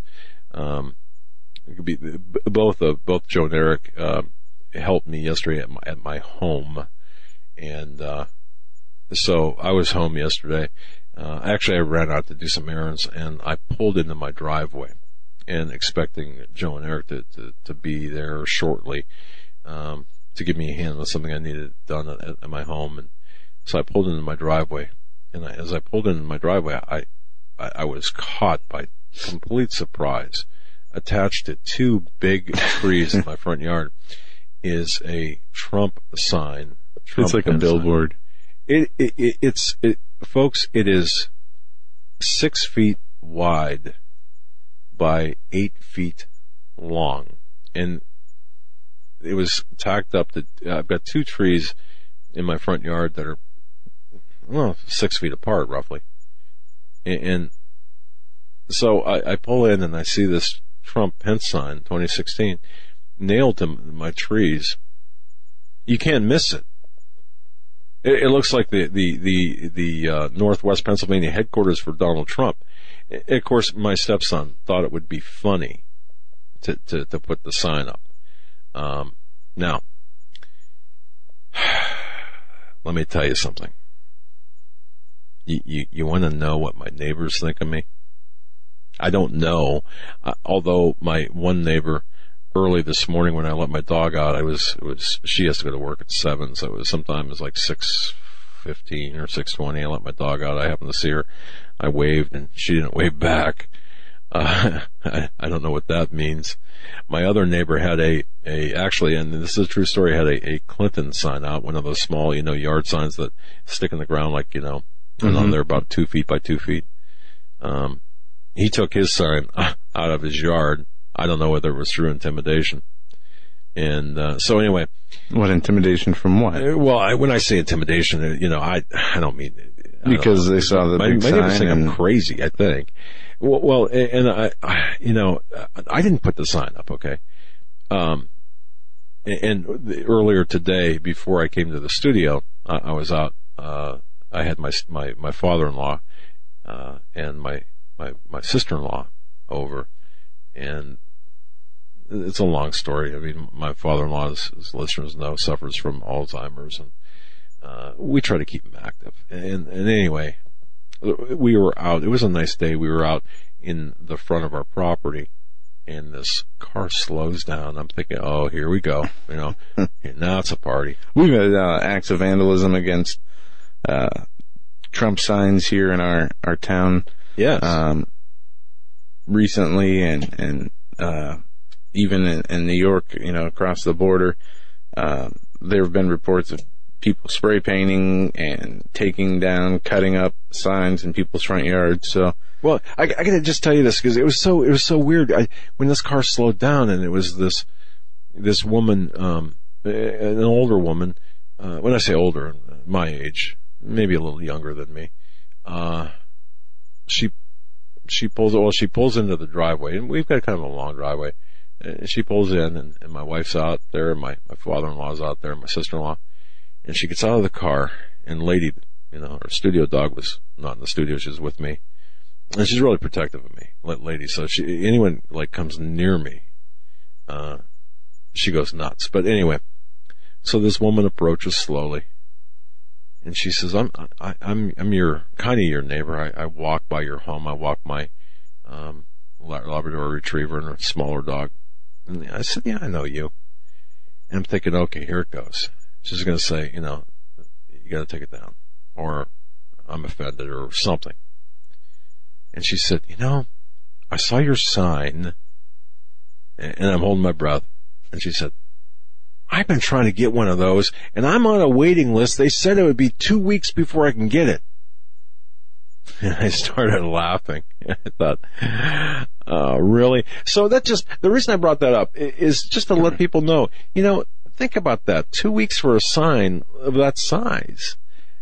That says something in a very heavily Democratic general area. Now, where I live, it's I don't know, mostly Republican.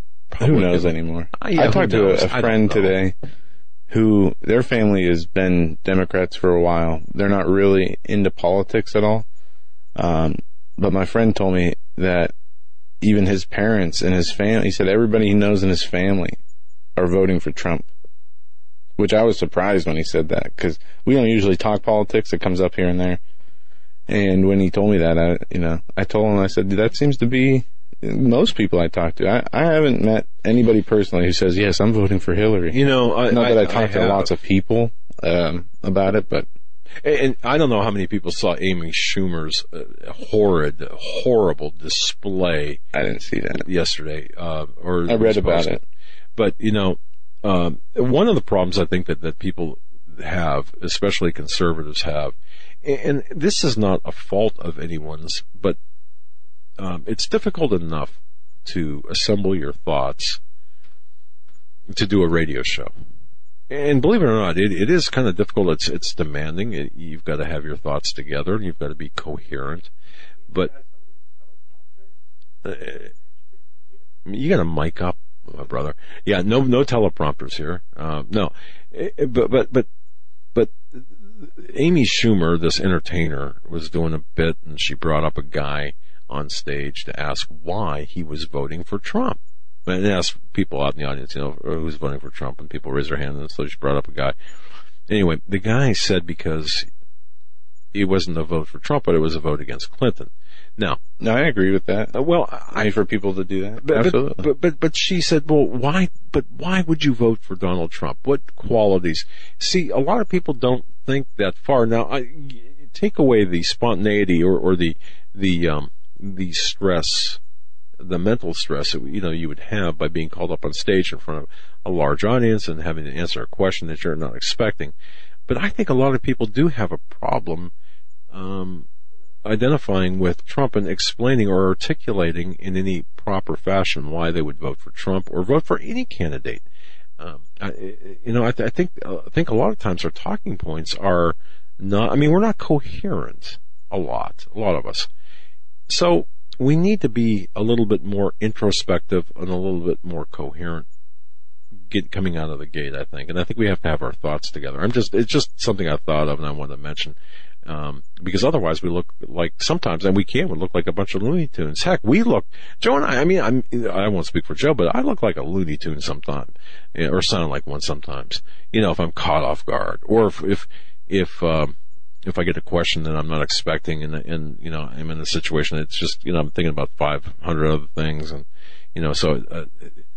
so we have to be a little bit more together, I guess is what I'm saying, in terms of our thoughts and understand why we are doing things. It's just my 2 cents worth. But that Amy Schumer, what a sickening, disgusting display of filth.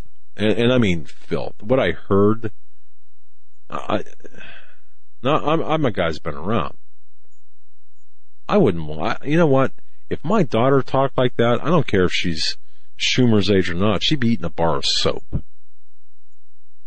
And I certainly wouldn't go out with anyone, or have a relationship with anyone who talked like that. Ugh. That's why I love my wife so much. Anyway, we got a few minutes before the top of the hour break. We're going to, again, take phone calls next hour at 844-769-2944. That's 844-769-2944.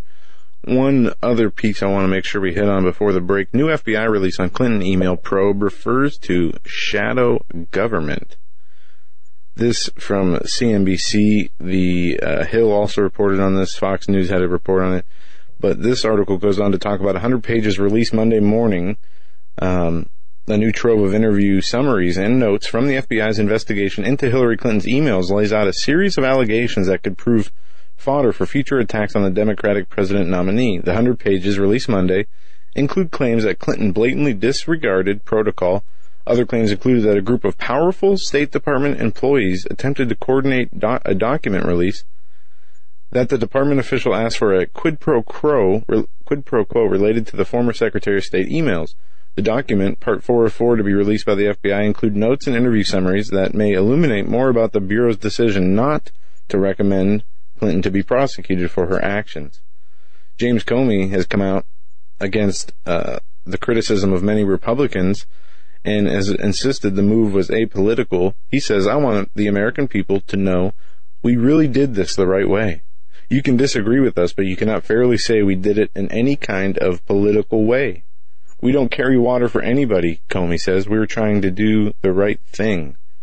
But one revelation in the document came from an interview with an unidentified person who suggested that the Freedom of Information Act request related to Clinton went through a group sometimes called the shadow government.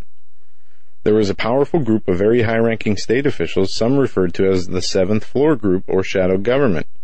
They met every Wednesday afternoon to discuss the FOIA process, congressional records, and everything Clinton-related to FOIA and congressional inquiries, the FBI interview summary said. The group argued for a Clinton document release to be conducted all at once for coordination purposes, instead of an on-rolling basis that would normally be the case. But the shadow government did not get its way, and the agency in charge decided for a rolling release. There's another claim from the document that is one unidentified interviewee said Undersecretary of State Patrick Kennedy pressured the FBI to unclassify certain emails from the Clinton private server that were previously deemed classified in order to make Hillary Clinton look as though she did not release or use her private server for high-ranking classified material. So you have a Undersecretary of State in the State Department, Patrick Kennedy, trying to interfere in the Clinton email investigation by getting the FBI itself to change the classification status of emails. A representative from the State Department categorically denied that claim, and then they go on to give reasons why it wasn't true. But there's just too much evidence from the emails online and from WikiLeaks and the Podesta emails to her paid speeches that have been released. And it's just really going to come down to, we talked about this behind the scenes, off air, about how anybody who's going to vote for Hillary Clinton at this point, I mean, we sacrifice a child on the White House steps on live TV, and it would not change their vote. And we're going to be met with this kind of opposition, but I do believe that the support, the polls that we see are completely fabricated in order to make Hillary Clinton look bad. And, I mean, we even have evidence. There is hard evidence that her and the Democratic National Committee colluded with each other to steal the primary away from Bernie Sanders. And he is still out there campaigning for her, even though it is a fact that the DNC, along with the media and Clinton campaign, had already decided Clinton would get the nomination. Even went so far as for the head of the DNC to step down right before the nomination was Debbie Wasserman Schultz. Yeah.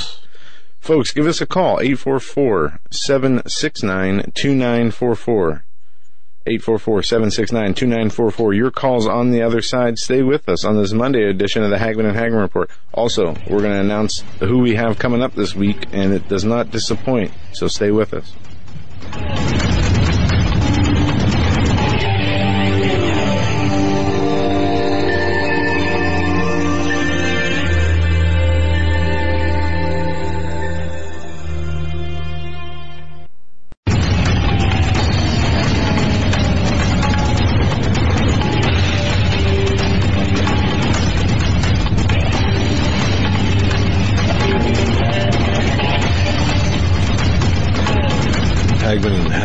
Thank you so much, everyone, for joining us. Thank you for your belief and trust in us, and thank you for your support. We really do appreciate that.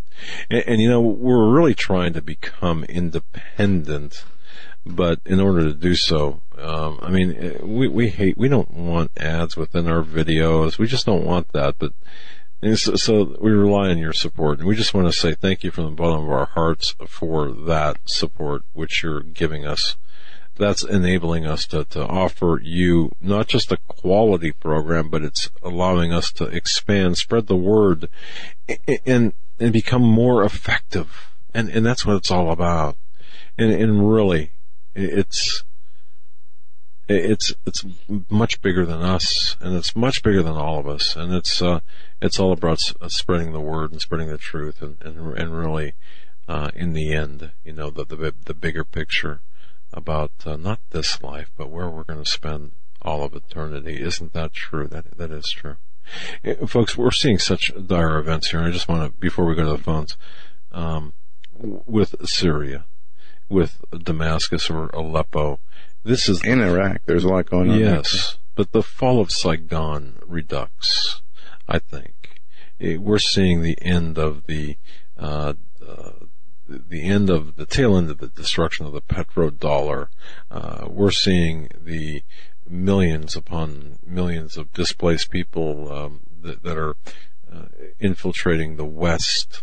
It include the Middle Easterners that are infiltrating the West in order to balkanize and to rend our borders and language and culture.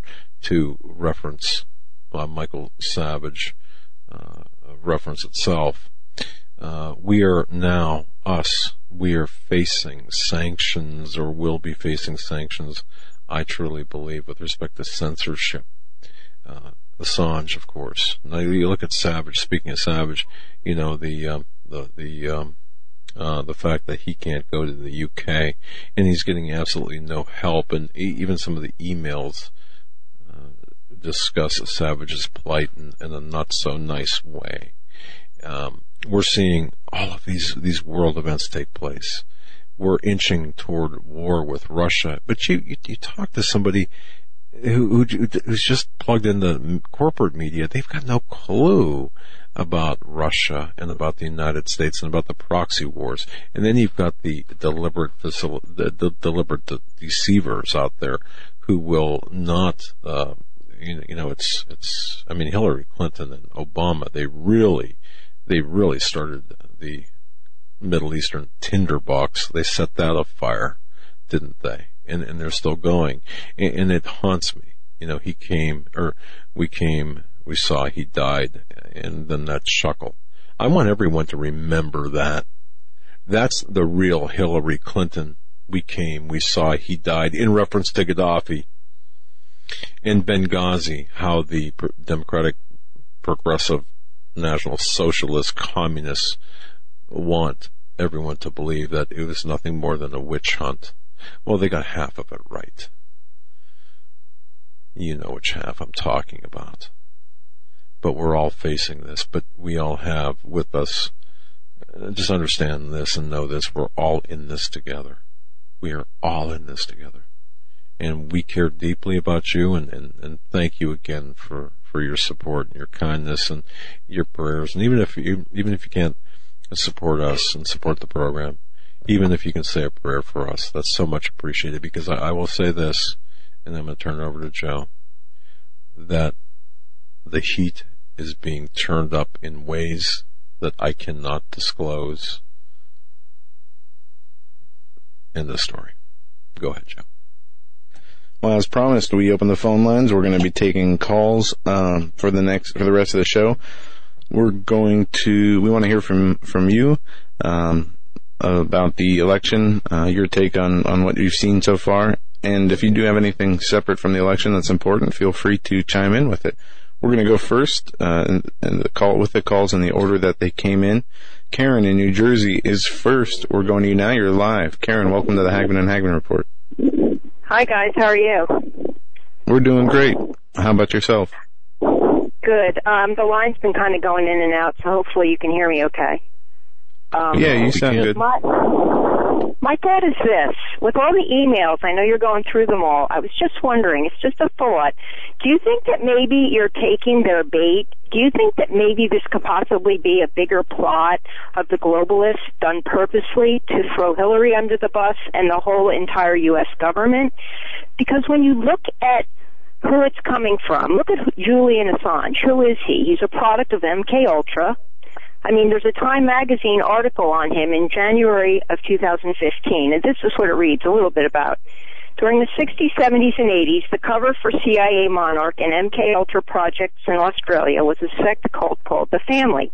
It was set up as a school for children, but in reality, it was a mind-controlling facility of the CIA. And then it's a big, long article, but it says, known children that were raised in the family were Martin Bryant, the spree killer who pled guilty of murdering 35 people and injuring 21 others in the Port Arthur massacre, and Julian Assange. Now, see where his background is, and you know about Ruz Dizdar and Dr. Lake and Mary Lou Lake and all the DID and the mind control and the Project Monarch. Why would we listen to this guy? Why would we accept his information as coming from anything but the government? Okay, if I can answer that, and just by saying this, if and I agree with you, his background is checkered, to be absolutely true, to be clear. However, it's not as if this is his intellectual work product. This is a purloined product, something that wasn't his, that he had the keys to, and he grabbed the booty, the bounty, and produced it. Now, did he create? But he has a handler. He must have a handler. I'm certain he does, or did at one point, but I do believe that he broke that chain. And the authenticity of the emails isn't up even for question, as correct. The Clinton campaign, even Podesta announced that they were authentic when they first started to come out, up until this Russian narrative was thrown in there. Yeah, I believe he got of releasing them. That's my question. Does the globalists have a bigger plan to expose Hillary and throw her under the bus so they can take over without her or the government? A bigger plan, bigger than Hillary. Oh, that's a good question, and I would consider that if it wasn't for, if the media was throwing her under the bus with the release of the emails, but they seem to be protecting her, and unless that's some, turmoil inside the powers that be, or certain factions inside the powers that be that make these things happen, where you have some control the media, some control other things, and they're fighting amongst each other. But I think if they were going to throw her under the bus, they would make sure that the important stuff came out first, and it came out in a way that the media reported on it, to the point that they were reporting on these Trump sexual allegation stories. If that makes sense. But don't they want Hillary to go under the bus along with the U.S. government, so the bigger globalists, the bigger than Hillary, can step in and take over the whole government? Well, who would that be? Who would that? The globalists that we don't know, the Illuminati with the names that are really behind the scenes.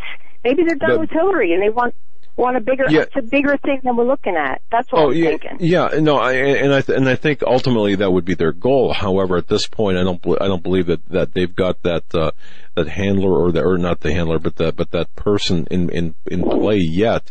However, I understand what you're saying. And I would be much more concerned if this was an intellectual work product of Assange, but this is just the purloined material by Assange. But he's been allowed to release it. I mean, nothing happens without the globalists letting it happen. I disagree with him being allowed to release it. I think this was a case where they lost control of this guy. Okay. I think now that's opposing your statement. However, we're both in speculation mode here, and I respect your, absolutely. I mean, the guy's been living in seclusion for the last 4 years in it's nothing fancy at all. And he'd really be, I think we would see, as I said, more, if they really wanted to throw her under the bus, they have everything and anything. But let's not lose sight of Karen's, no. I mean, she puts up a good point. I mean, that's, we have to look at all. We're thinking too small. I think we're thinking too small. I think it's bigger than Hillary. I'm just guessing, because nothing happens without them wanting it to happen. If they didn't want these to come out, they wouldn't have come out. That's what I think. I mean, I could be totally wrong, but I'm thinking maybe we're just looking at the wrong thing. Maybe they want us to look at Hillary.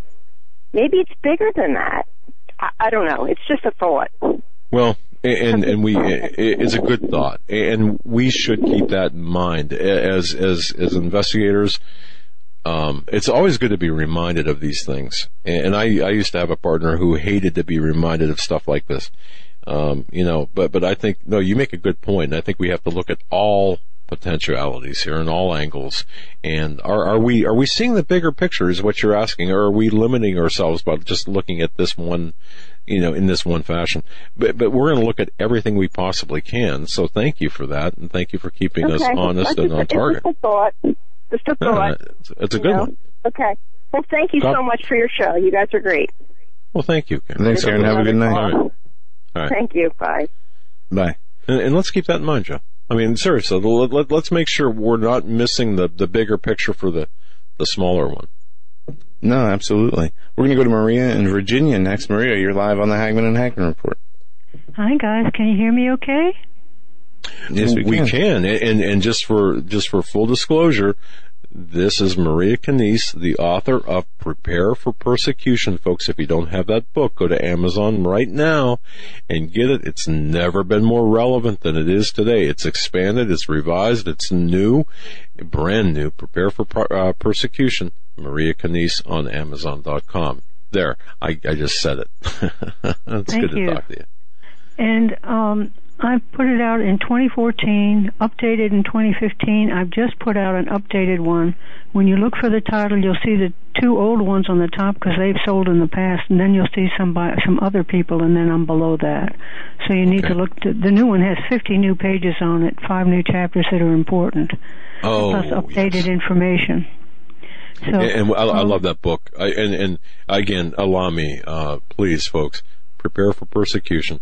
It really, every house should have that book. It contains a lot of very pertinent information. And the update, and you said it, the update, 50 more pages, really makes a world of difference. Not that the other ones are insufficient. This, however, is really complete. I have given it, folks, I've given it to neighbors and friends and family members because I think a lot of this book, Prepare for Persecution, Amazon.com. Maria, go ahead.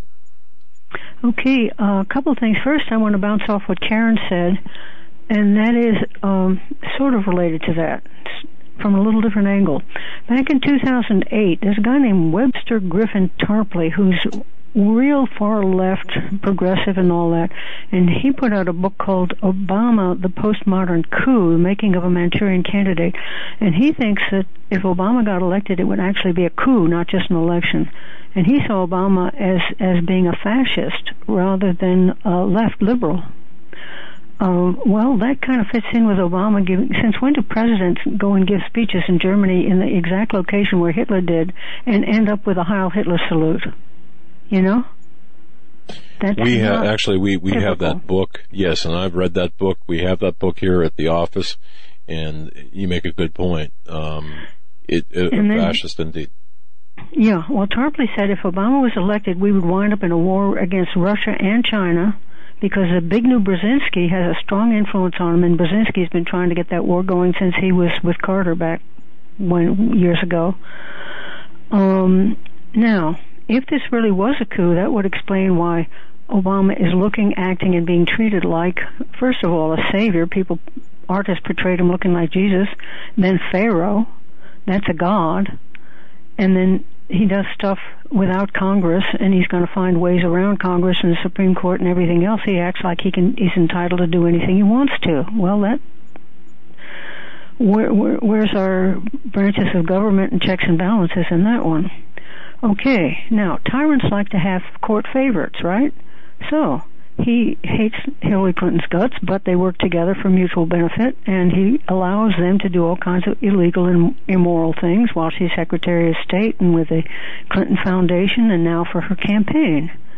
But it's obvious from some things he'd said that he'd much rather stay in power himself. So, if she gets elected, then she'll pardon him for anything he's done, and he can have power in other ways. And if he finds some excuse to stay in and get rid of her, then he'd like that even better. So if these emails throw her under the bus, then Obama would be delighted, because if there's enough trouble, or if we go to war with Russia, like Tarpley said we would, if he can declare martial law, then see what I mean? And to what you just said, the Russian foreign minister came out and said, we, meaning Russia, could be at war with the United States before their election. That was just said, I think, within the last 24 hours. So, but very salient points here, and frightening points on the geopolitical stage.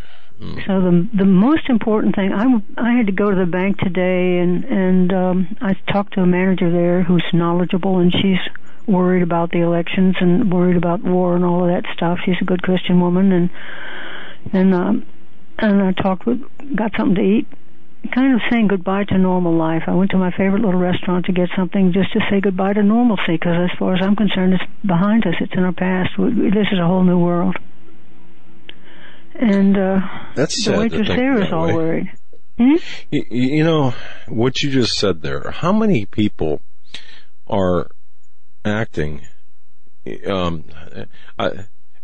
like you? I mean, I don't mean to sound degrading. How many people are walking around thinking just like you're thinking? Because that seems to be the norm. It's like goodbye to normalcy, you know? Yeah. I'm praying with people for their kids, for protection for their kids, this kind of thing. We need to get right with God. That's my big message. That's the biggest and most important prepping we can do, is to get right with God. Exactly. And, Are you okay? I mean, I know you're a Christian, and I know that your faith is unshakable. Knowing you, I mean, are you of the opinion? I mean, what you're seeing, are you frightened? Well, concerned. Frightened might be a little bit. Yeah, I'm scared. Of course I'm scared. That's natural. God wired us so that fear is a normal thing. We don't have to stay afraid, but it's normal to get afraid, just like we don't have to stay angry, but it's normal to get angry. You know, the old thing about you can't stop birds from flying overhead, but you don't have to let them build a nest in your hair.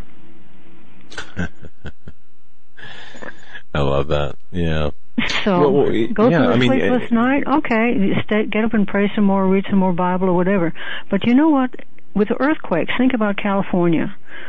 It's important to have a lot of small earthquakes so you don't have the pressure build up and then have one big, huge, overwhelming one. Right? That's right. The same thing is true emotionally. I go through, ever since I've been doing this research, I go through times when I go into shock and get cold and have to bundle up in bed with a hot pad on and, you know, living on Rolaids and stuff like that. And I'm praying all the time. Anytime I'm not on the computer, I'm listening to worship music. I've got to have lots of Bible and lots of worship music. But, so I go through lots and lots of small earthquakes. But then when the big one comes, and the hammer falls, for me, it'll be another earthquake bigger than what I've been going through normally, but not catastrophic. For me, I'll survive that. But the people that get blindsided, Jesus said men's hearts would faint for fear. Well, that means people having heart attacks. We're going to see people having heart attacks, jumping out of windows like they did when the stock market crash in 1929. We're going to see people going insane, crazy murders, zombie crimes, and all kinds of... Back then in 1929, most people were Christians. A lot of them were real solid Christians. They were disciplined lives. Now we've got people that are all touchy-feely and undisciplined, and most of them aren't real Christians, or else they're very immature. Whole different ballgame. Back then, there were some pockets of occult in the country, but it was very marginal. Now it's taking over and becoming mainstream. So we're going to see a lot of demonized people going crazy when the hammer falls. We have got to know who we are in Christ. We've got to understand spiritual warfare. I don't go into that stuff in the book because that's too controversial. People can go to Russ Dizdar for that. Or Neil Anderson, he's very good. But we have got to know who we are in Christ and be able to protect ourselves. And one good way to do that is just praying. Like on Halloween, there's some so-called going, every Halloween now, I stay up from midnight until 3 in the morning. That's when the Satanists do their stuff. And I'm worshiping God. I'm singing and praying. I'm reading the Bible. I love Handel's Messiah. I know most of it by heart. I sing out loud with the whole thing, the whole 2 hours of it, and repeat parts of it, you know. But I figure if they're going to be out there doing everything they can to blaspheme and mock God, I'm going to get out there and honor Him. So that honors God, but it's also protection, because when they send their demons out, they're not going to want to come into a house with all that worship going on. Right? They'll find some other place. They want low-hanging fruit. So, we need to sing in the car when you're driving, this kind of thing, you know? Sure. We need to get a worship vocabulary, stuff we know by heart, a lot of modern worship music is so complicated, you can't sing it unless you've got, playing a recording with it. We need simple songs that we can sing when we're doing the dishes or driving the car. We need a worship vocabulary. Very well said. Well, I'm going to exhort the listeners, please pray for Doug and Joe, for their wives, for Jackie, for Eric the Tech, for Rick Wiles, Steve Quayle, Tom Bowerly, Doug was mentioning tonight, Julian Assange. Pray for protection for him and for his salvation. You know, he's taking big risks to try to save our country. The least we can do is pray for his salvation. Amen. And if he's MKUltra, then he's multiple people, and one of them, there's probably one in there that's open to God. And if God can get one, he can work from that one to the others. So, sure.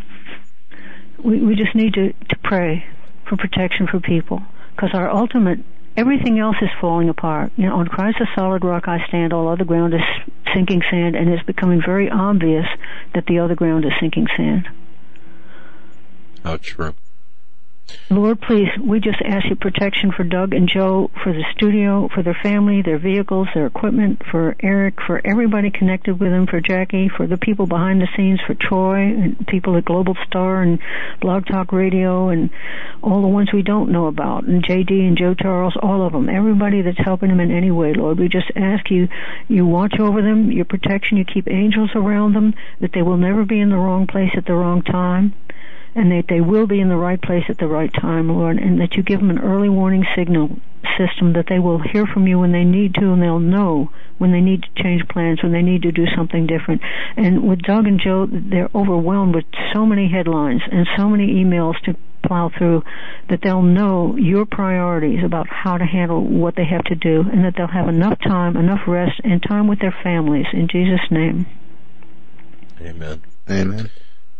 Maria, thank you so very much. God bless you. Love you guys. And I'm looking forward to meeting you in person when we get to heaven and introducing you to my husband. God bless you. Bye-bye. Folks, that was Marie Canise. Prepare for Persecution, Amazon.com. Before we're getting near to the break, I just want to say this. It was November 27th, 1976, 40 years ago next month, that Howard Beale, that fictional character, said this. And you remember this, folks, from the movie Network. You know, I don't have to tell you things are bad. Everyone knows things are bad. It's a depression. Everybody's out of work or scared of losing their job. The dollar buys a nickel's worth. Banks are going bust. Shopkeepers keep a gun under the counter. Punks are running wild in the streets. And there's nobody anywhere who seems to know what to do. And there's no end to it. We know the air is unfit to breathe and our food is unfit to eat. And we sit watching our TVs while some local newscaster tells us that today we had 15 homicides and 63 violent crimes, as if that's the way it's supposed to be. We know things are bad, worse than bad. They're crazy. It's like everything everywhere is going crazy. So we don't go out anymore. We sit in the house. We sit slowly, or in the world slowly, and slowly the world we're living in is getting smaller. And all we say is, please, at least leave us alone in our living rooms. Let me have my toaster and my TV and my steel-belted radios, and I won't say anything. Just leave us alone. Well, I'm not going to leave you alone. I want you to get mad. I don't want you to protest. I don't want you to riot. I don't want you to write your congressman, because I wouldn't know what to tell you to write. I don't know what to do about the depression and the inflation and the Russians and the crime in the street. All I know is that first you've got to get mad. And you've got to say, I'm a human being. Damn it. My life has value. So I want you to get up now. I want all of you to get up out of your chairs. I want you to get up right now and go to the window. Open it and stick your head out and yell, I'm mad as hell and I'm not going to take this anymore. I want you to get up right now, sit up, go to your windows, open them up, stick your head out and yell, I'm mad as hell and I'm not going to take this anymore. Things have got to change. But first, you got to get mad. You've got to say, I'm mad as hell and I'm not going to take this anymore. Then we'll figure out what to do about the depression and the inflation and the oil crisis. But first, get up out of your chairs. Open the window, stick your head out and yell and say it. I'm as mad as hell and I'm not going to take it anymore. Folks, you're listening to the Hagman and Hagman Report. Thank you for your belief and trust in us. Thanks for being there. Remember, we're all in this together. And yes, righteous anger does have a place. Quick announcement. Tomorrow night, Daniel Holdings, the first 2 hours, followed by Stan Deo in hour 3. And then Wednesday, Dinesh D'Souza in hour 1 and Carl Gallup's hour 2 and 3. Stay with us. We'll be right back for our last segment right after this.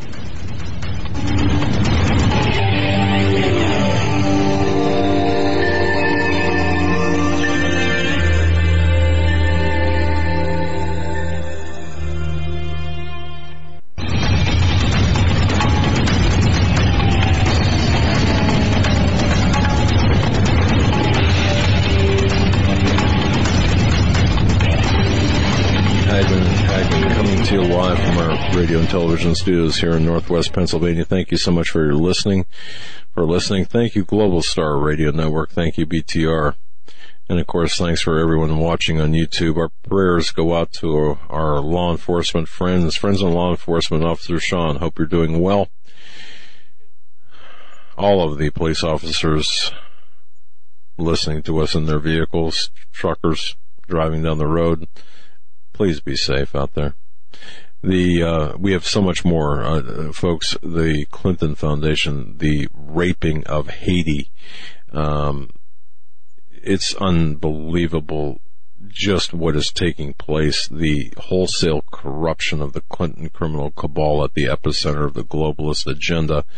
We've got, of course, the propaganda that is being pushed out by Clinton and by the globalists. Did you notice, have you seen the new market or the new campaign ad spot by Hillary, Diane Rodham Clinton, talking about Alex Jones, for example? And of course, you know how delusional us conspiracy theorists are. Folks, I just want to point this out very quickly.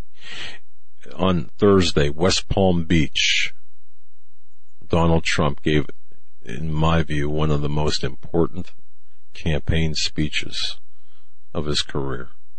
And I equate that speech, the West Palm Beach speech, and I'm working on an article about this, I equate that with Kennedy's Secret Society speech. I said this on the Common Sense show last night with Dave Hodges.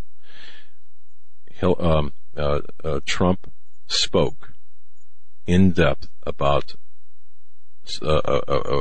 the conspiracies that exist and about how the mainstream media, the corporate-controlled mass media, is changing the narrative of things, and so much more. On that very same day, Barack Hussein Obama II, Barry Soetoro, spoke in Pittsburgh, and referencing of course, the Wild West of the Internet, proclaimed that he must, by his own edicts, must curtail the conspiracy theories that are so rife on the Internet and changing history. Two diametrically opposite messages, folks. Trust me when I tell you, we are in the crosshairs of the globalists. We are in the crosshairs of Obama, of Clinton, of Kerry, of the globalists. They mean business.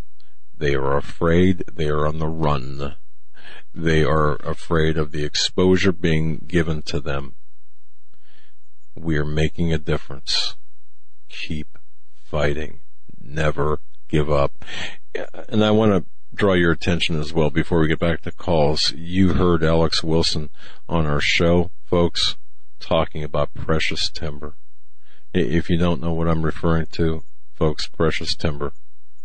He was on hour 3 last Tuesday. Yes, and what a great man, what a great company Precious Timber is. They, in Nicaragua, they're building, my goodness, building schools and libraries and doing so much for the country. But you know what?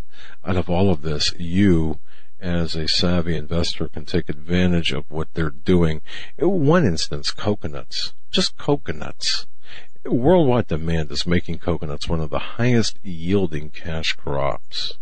Coke and Pepsi, many high net worth individuals have invested in coconuts as a growth investment for long-term income. Direct ownership of fully managed coconut acreage is now available to accredited investors.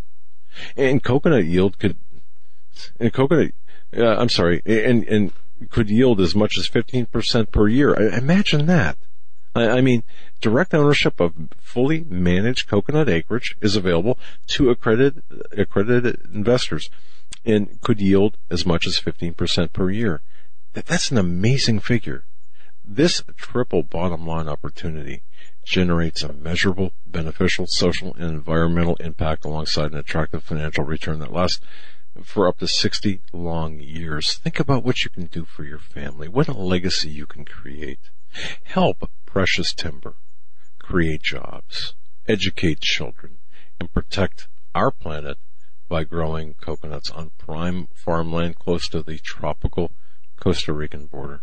Qualified accredited investors should go to profitsincoconuts.com.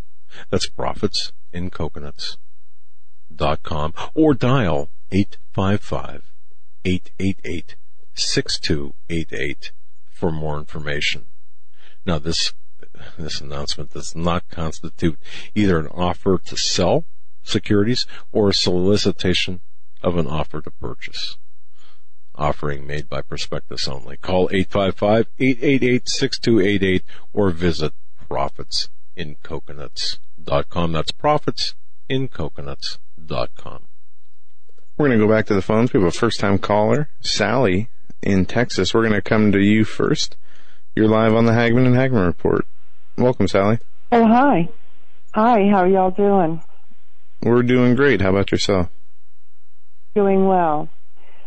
Listening tonight, and I've had a thought about if Trump wins, what do you think that, do you think that Hillary and Bill are just going to ride off in the sunset, or do you think that they're going to stay on the peripheral of all the activity and continue with their foundation and collecting money from all these powerful people in the world?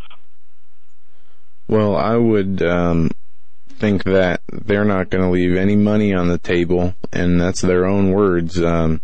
When even talking about taking foreign investments while running for president, even talking about how that was illegal to do so, and they said, who cares? Take the money, we can spend it how we want and deal with the attacks later. There's been speculation that, Hillary Clinton's going to cut and run, but I don't think that's in her nature or whatever's ruling her in their nature. I think they're going to keep on doing what they're doing. What they've been doing. What do you think? If you don't mind me asking. Well, I kind of go back and forth, but I kind of think that they're going to stay around and continue selling, pay to play, because they've still got, they've still got a tremendous amount of influence, and they could very well end up being, these people there in Washington that always pay to get their way, where they can still, a politician, but what, no, I'm kidding. I forget what the word is. But I feel like that they will stay around and still push their agenda, because I don't think that she's going to give up on this one world agenda that she's had, and a lobbyist. That's the word that I was trying to think of. To be a lobbyist, where she's still pushing the because she'll still have a tremendous amount of influence with the Democratic Party, and still trying to push the way, because everyone is really going. I think Trump is going to have a really hard row to hoe if he does win and get in, because he's not only going to have the Democrats as thorn in his side, but he's going to have all the fight and the troubles that he has from the Republican Party. And then he's trying to set his agenda and meet the promises that he's promised us.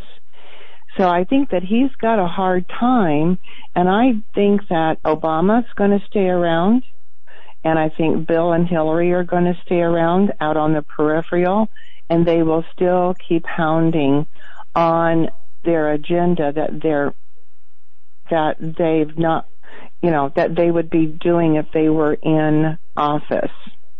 I don't know.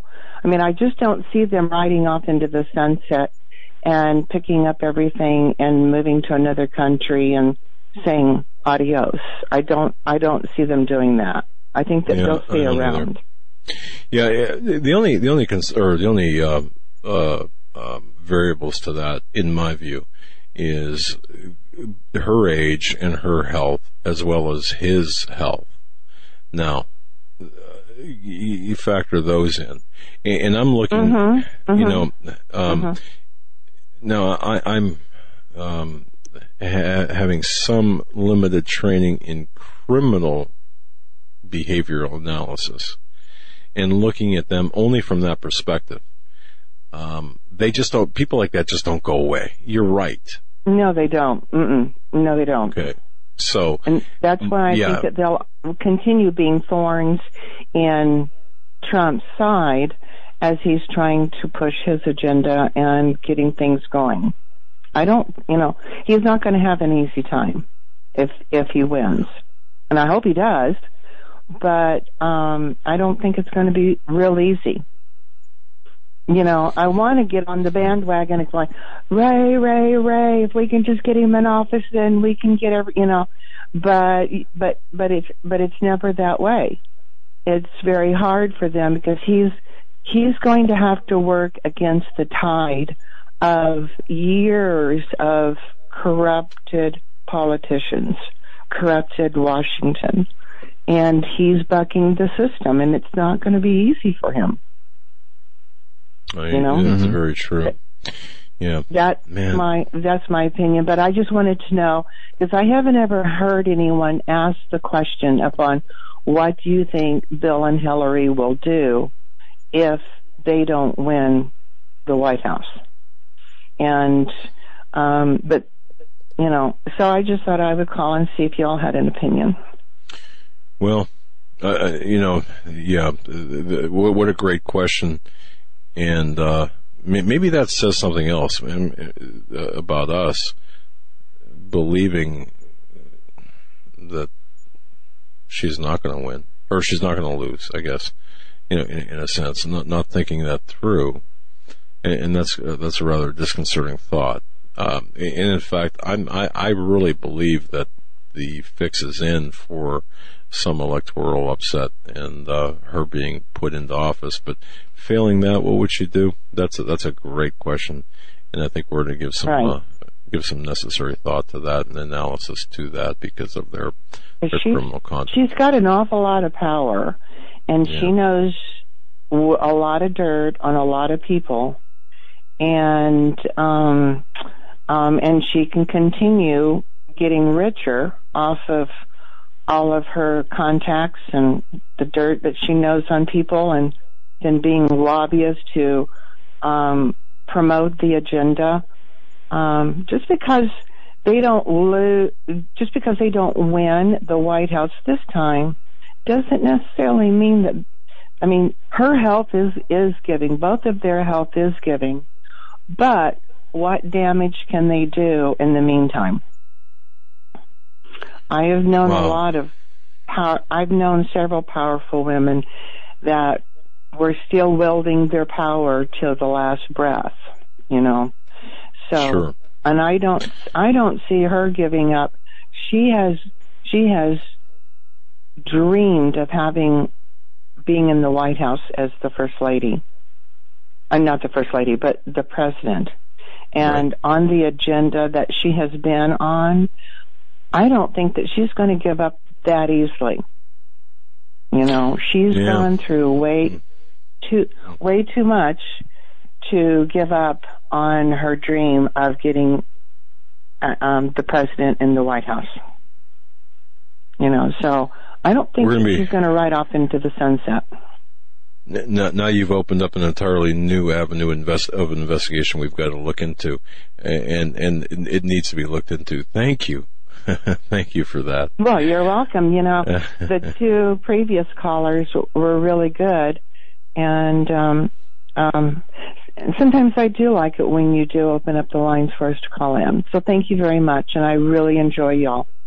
Oh, God bless you. Thanks for calling, We Sal. enjoyed it. What a great call. Thanks, Sal. You have a good night. All right. You too. Thank you. Right. Bye. Folks, how about this? The FBI just, they're claiming they're releasing yet another round of documents to provide transparency for the investigation into Clinton's private email server. And transparency. There's two things here I want to point out. Transparency, number one, and number two is the Freedom of Information Act. All right? Now, just now, as a matter of fact, you can find this on the American Mirror website. Again, the FBI is saying, hey, we're going to, in the interest of transparency, we're going to toss out another round of documents. And this includes their own, the investigative notes on top of redacted emails and other information. Yeah, but listen to this now. Okay, this is how well, in many cases. See, there's some journalists out there who live, breathe, and die by the Freedom of Information Act process. All right, which and you can see that, and that's, I mean, as long as you know how to or as long as you are able to file the FOIA documents and such, boy, you know, you're the journalist. You are a journalist. Well, that's a bunch of hooey, because the FBI's FOIA library contains many files of public interest and historical value. Reads one. A notice reads when one accesses the FBI FOIA archive. But here's the deal with these email releases. There are over 4,500 redactions in the Hillary FBI documents. All right. So how's that for transparency? Oh, and by the way, how's the FOIA process in this case working for you? Yes, in some cases the entire pages are redacted. Other pages were rendered virtually useless for public record, as large portions were covered over. There you have it. There's that transparency working for you. There it is. There it is. Absolutely right. 4,500. Oh my word. Well, we got about 10 minutes left. We got 5 callers. We're going to give 2 minutes to each caller and try and get through these as fast as we can. About 90 seconds. Jay in New York, you're live on the Hagman and Hagman Report. Hey, what's going on, guys? How you doing? Good. I talked to you before with the MH370 stuff a while back. Remember that? Yes. Thoughts? Yeah, how you been? Good, I hope. Anyway, I'm going to try to blow through this stuff really quick. The first thing I really want to get to, and I'm not a pastor, I'm not a preach, I'm one of God's guys, just like you. You had a guy on that you interviewed from Syria, and he was fighting with the Kurds. And I just want to offer out a prayer and have people take a moment to pray for him and his guys, and all of RSF guys that are over there, all them secret squirrels running around, and they're running around, and the Iraqi guys, because between the media here and the Iraqis in Baghdad, which they're a flippin' mess, Okay. They told him, we're coming. And that whole city of Mosul is a big flipping booby trap. Right. You've been there, right? You've been there. No, I haven't been there. I wish I did. I almost had my chance to get into the civil war in Baghdad back in 05, 06, but I ended up getting some crazy type of flu of Andromeda strain type stuff the day before my NDoc. So I wasn't able to make it, and I had to apologize to the guy who was a SEAL. And I was going to go into naval intel at the time, and I couldn't make it because I was laid up. But I want to offer a prayer to those guys and their families because his name is Sergeant Sangari. That's his name. Yep. Sergeant Sangari. To him, but all the other staff sergeants, my grandfather was a staff sergeant, in Europe and the Pacific and Korea. And so I want to just have, everybody take a moment to offer something up because those guys are walking into hell right about now because they know, bad guys know they're coming. Second thing is with this, this email stuff, a lot of people don't really appreciate the significance. It shows the character of these people who will become possibly, but not hopefully, our administration. And if this is what they're doing now, think of what they're going to do when they have unbridled power. Okay? Third thing is that with this guy in the State Department trying to bribe the FBI, I find that actually kind of amusing and also an obvious show of desperation because the FBI is investigating Hilderbeest or Hillary, whichever you want to call her, Hillbilly, whatever you want to call her. And they can't lower the level of classification on a document that may have come from one of any number of a variety of intelligence gathering agencies, including within the military. There would have to be a lot of things that would have to happen first in order for that classification to be lowered. And so it just shows, it's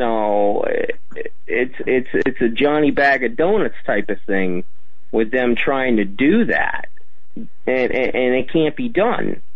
On the other hand, the agents that diligently, did their duty and their work in the FBI that should be, J. Edgar Hoover, Comey, whatever, notwithstanding, those guys are freaking out right about now. I mean, they're really PO'd. About all this stuff. And apparently I'm hearing online right now that there's some stuff going to be coming out, and that's good.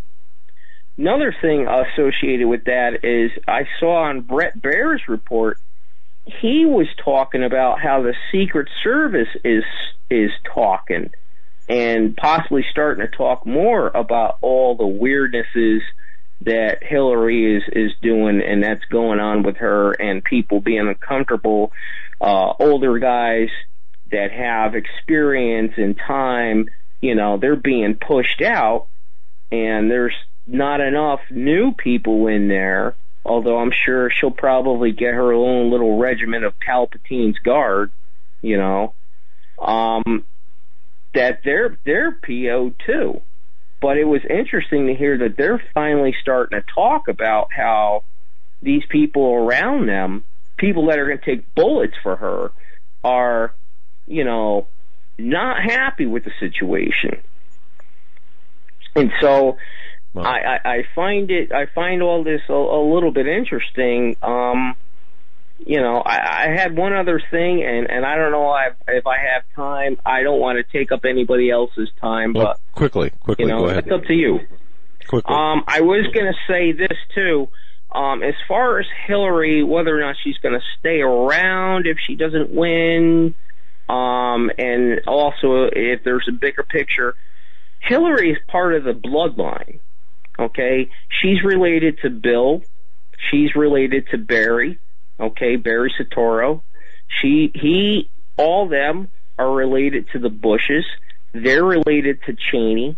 Okay, and so what I'm seeing, and other people, maybe the few or however many who know, and you could even probably, hopefully you get Fritz Springmeier on here and he might back up what I'm saying, is that, and good score on Dinesh D'Souza too, is that what you're seeing is a concerted effort by not just political party establishment and media establishment, but those who have given themselves over to, okay, those who serve, okay, all these secret groups that in the 80s when Reagan was running, groups like the Trilateral Commission, CFR, all their doings, people were talking about that, and it was in the media, and people were weighing that heavily.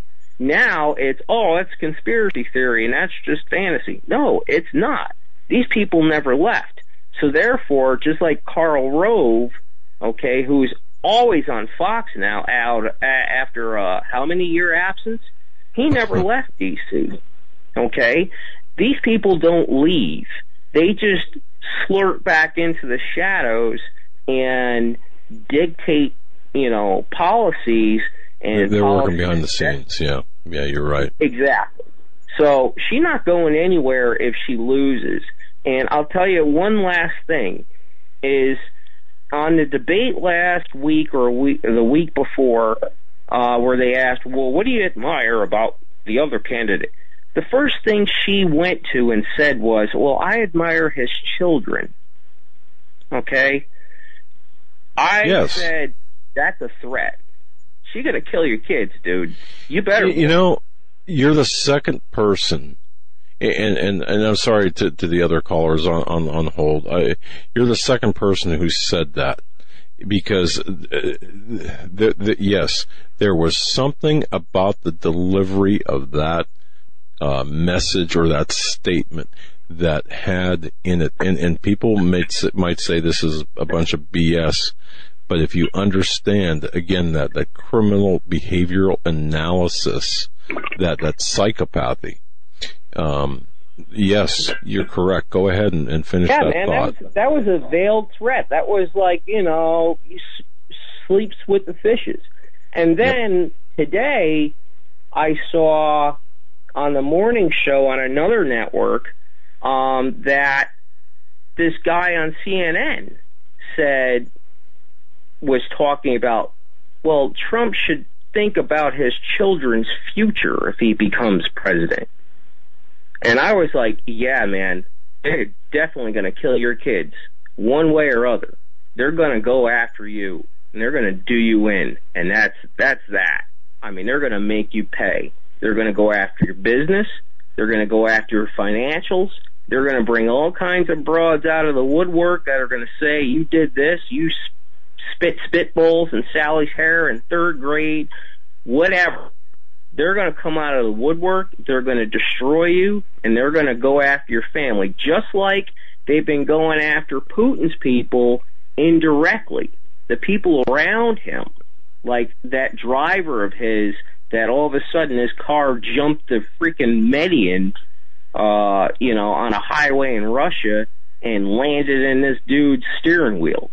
And trust me when I tell you this, that's not just related, that type of behavior, those threats, the veiled comments are not limited to the politicians or the threats, obvious threats, but they're also very abundant in the alternative media, to the alternative media, against the alternative media. So we're going to have to let you go. We're at the end of the program. Yep, Thank you so much for the call. You got a wonderful chat room too, man. These people and these mods are awesome. So God you bless guys our keep moderators. doing what you're doing. I will talk to you later. God bless you Thank guys. you. Bye. Thanks. Have a good night, Jay. I want to apologize to Sean, Dave, and Kiwi Guy Sorry Hawaii about that. guy. We apologize. Sorry. We will So get sorry. you guys next time. So you three have preference the next time we take calls. Sean, Dave, and Hawaii guy. You know, we're going to have to talk more. When we come back tomorrow, Daniel Holdings followed by Stan Deo. You're not going to want to miss that show. Have a good night, everybody.